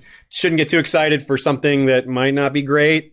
But I think I can't help myself. I have high hopes too. They have some very good, actors or whatever for me. But they have some very good directors working on it too. So I have high hopes for it just because of the people who are involved in producing it. Okay, so the follow-up, Lauren's follow-up question, and then we have a little treat for our outro, which is pictures of our cats. But the last question is, ever since the World of Ice and Fire, I got increasingly interested with the Isle of Faces. Yeah, well, alongside lots of other people, she says. And I got this huge tinfoil theory that Howland Reed was involved in some kind of mission that he had been asked to do during his pilgrimage to the island, which was right before the tourney at Harrenhal.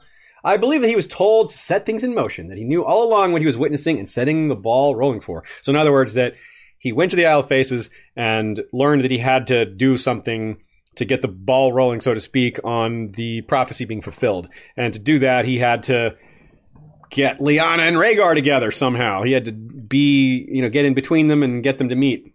It's entirely possible when you have people who can look at the past and who can look at the future.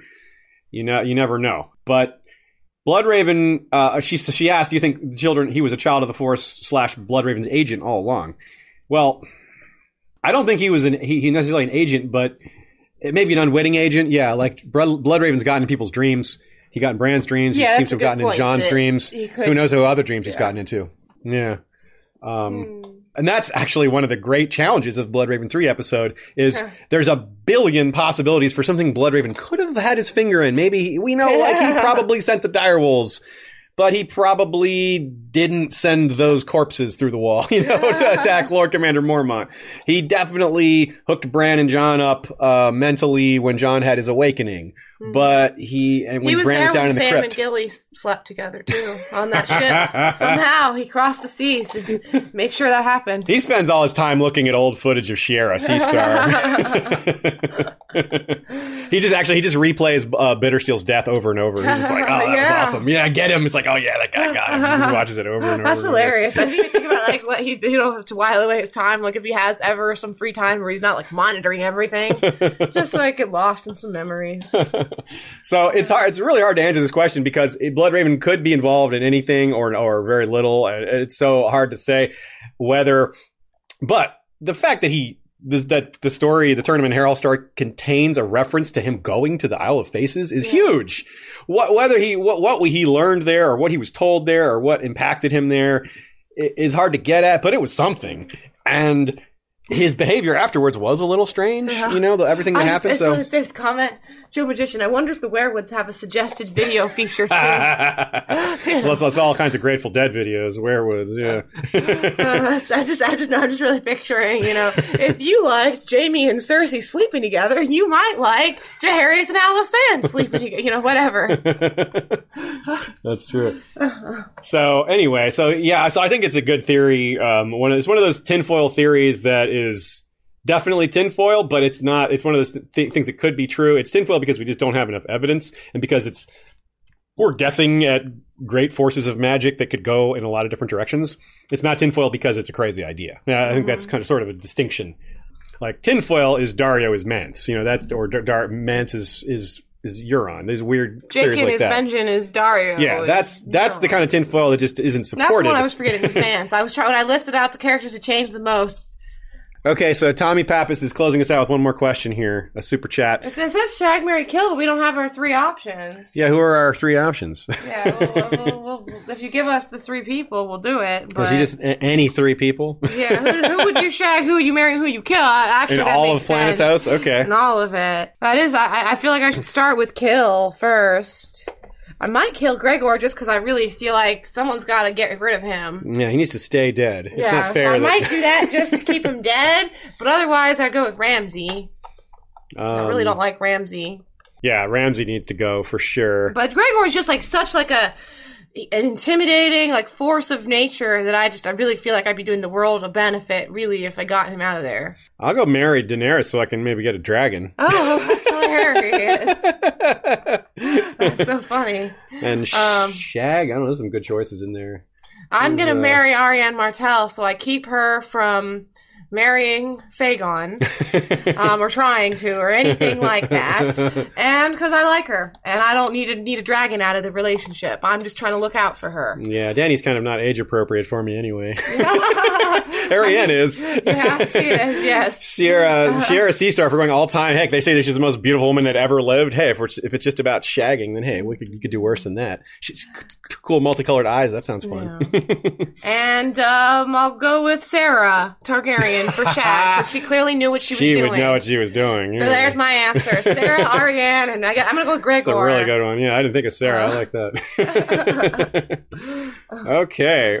No. Aziz, the Jorah of Westeros history. Oh boy, that? what have I done? Okay, so we got a question. We people always ask about our cats, so we prepared some photos of our cats for our cat outro. So here's Jakin. We call him Jakin. I know the name is Jaqen, but we called him Jakin before the TV show clarified the pronunciation. Yeah, we're going to change our cat's name. He's our Jakin Bacon. Yeah, look at that cat. Look at the size of that thing. So much. Again, I remind people, if you're listening on audio only, get this. I highly encourage you to download the Acast podcast player, which is free. And it allows you to see these images on your phone while you're listening to the podcast without having to do anything special. No additional downloads, no additional money. No, it doesn't cost money. Just a cool way to have a little bit of fun with an audio-only program. So yeah, anyways, that's our big boy. He's the first cat we got. And he is 20 pounds. Yeah, 20 pounds if you're wondering. So yes, we got him, and then we got him a little friend, Koja Mew. By the way, Jaken's name is Jaken Hakat. Koja is Koja Mew. The cat of black and white. Yeah, the cat of black and white. And so this is she's really tiny. She's and very the smallest scared and scary, I guess. she's a little... There's a little Game of Thrones lanyard there by her. Yeah, I would say absolute unit. Chalk AF, a plotting beast grown with age. Yeah, I know. I really do wish we'd named him like Balerion, because he is like the black beast, black thread of everything, yes. So yeah, Koja is never really on camera. I think she's been on camera a couple of times in other locations. She did crawl up behind us in like a Werewolf video. Yeah, when she was a kitten. So yeah, that's her. And then next we have the cat that was on screen in this video, Casanova, along with his brother from the same mother, the same litter, but probably different father, Xerxes. Yeah. But yeah, Casanova is a gray boy, a grey joy. As you see with that shield. Standing in front of the Greyjoy shield. Yeah. Looking fancy. Yeah. And so yeah, you saw him in this video today. He's a very sweet, and he's looking at us right now as we talk about him, actually. He's staring right at us. It's kind of creepy. So yeah, we didn't name him or his brother. If I had named them, I would have gone with like some Lannister names maybe or something, like brothers, you know, or maybe like an Aegon and Aemon, or I don't know. They're probably better off if I didn't name them. But yeah, so that's those two. Then we've got the brother, Xerxes, who we also didn't name. But he has pretty blue eyes and clearly loves conquering Westeros, and he has big dreams about conquering Essos. Yeah, he would need his own painted table because he loves the maps, as you can see. He's a very handsome Siamese boy, for sure. Pretty. And those Jaken's is going to turn 7 this year, I think. And Koja's 5. Yeah. They're going to turn 5 this year, and these boys, the 2 twins, are 4, I think. Yeah, something like that. And then we have... one more outdoor cat. An outdoor cat who adopted us. Phyllis Killer. Because she has a really scratchy meow that's like... Yeah, it sounds like Phyllis Diller, so hence the name. Like she's been smoking a pack a day her entire life. And as you see there, she also... she lives outside, so that's our back porch, and she just looks like a real queen looking over at her land. So... She only comes inside if it's like below 20 degrees. It has to be really cold for her to want to come in.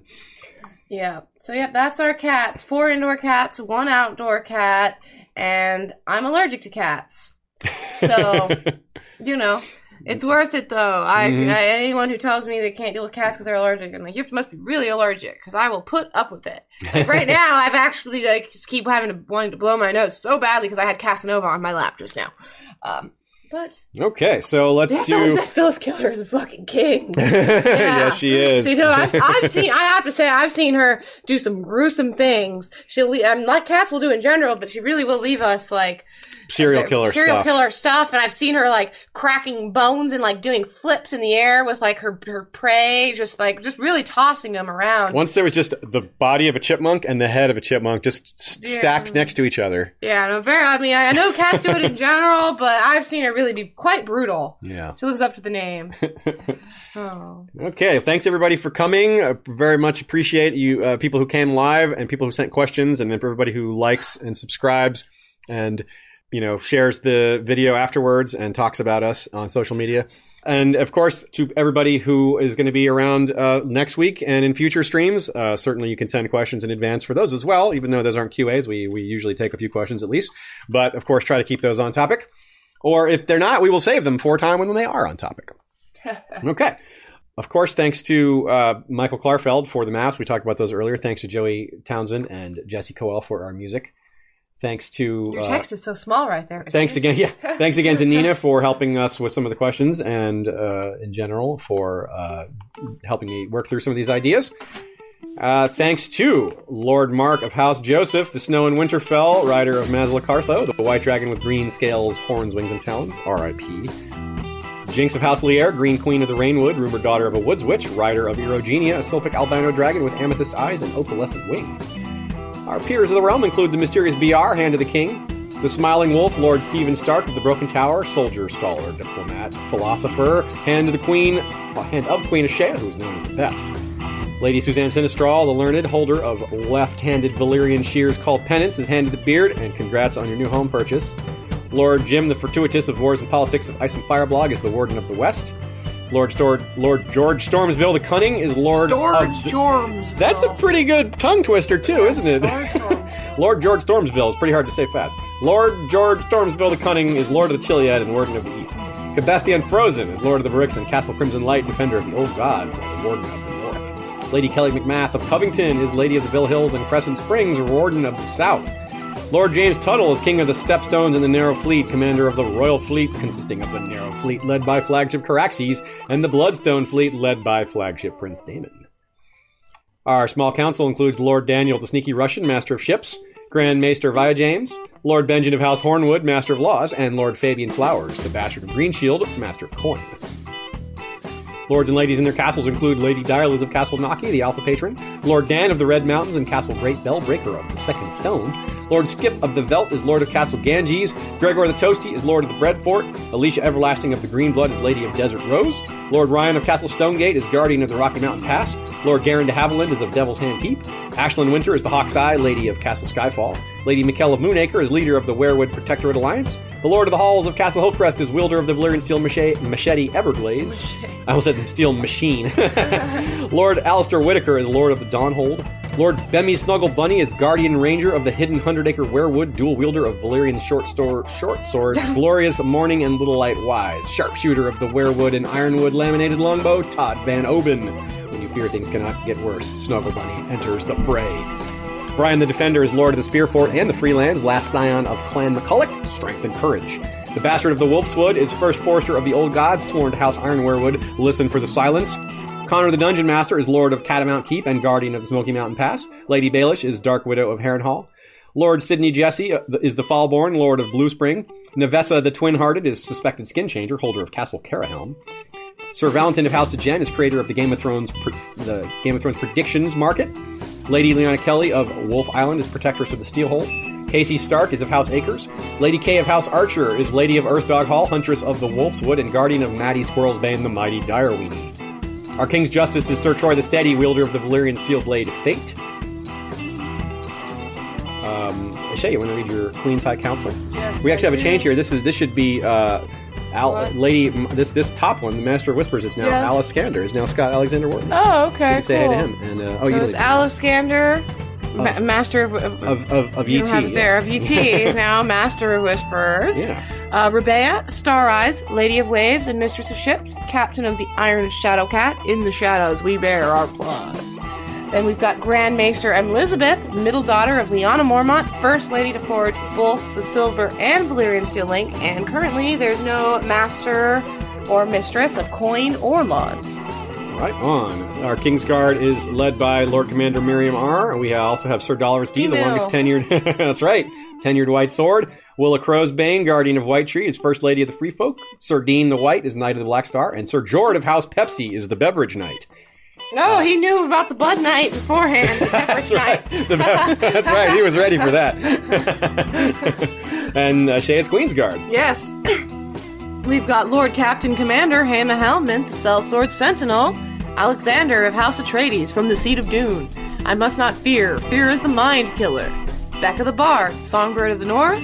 Michonne the Melodious, Star of Old Town, Minds over Masters. I always want to say Minds over Maesters because of the Old Town thing. Oh, that's really good. Over Maesters. I just always want to. I just had to say that one time.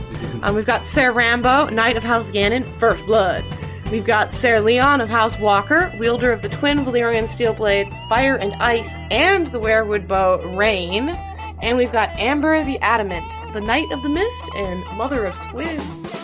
Right on. And we also have the Beard Guard, led by Lord Commander George the Golden, Sir Joshua Oakhart the White Oak, Lady Rita of the Coppermane the Unbound, Dance the Fervor, Sir Jeff, Warden of the IAC, wielder of Triad, the multifaceted beard of Platinum Red and Brown, Stay Frosty.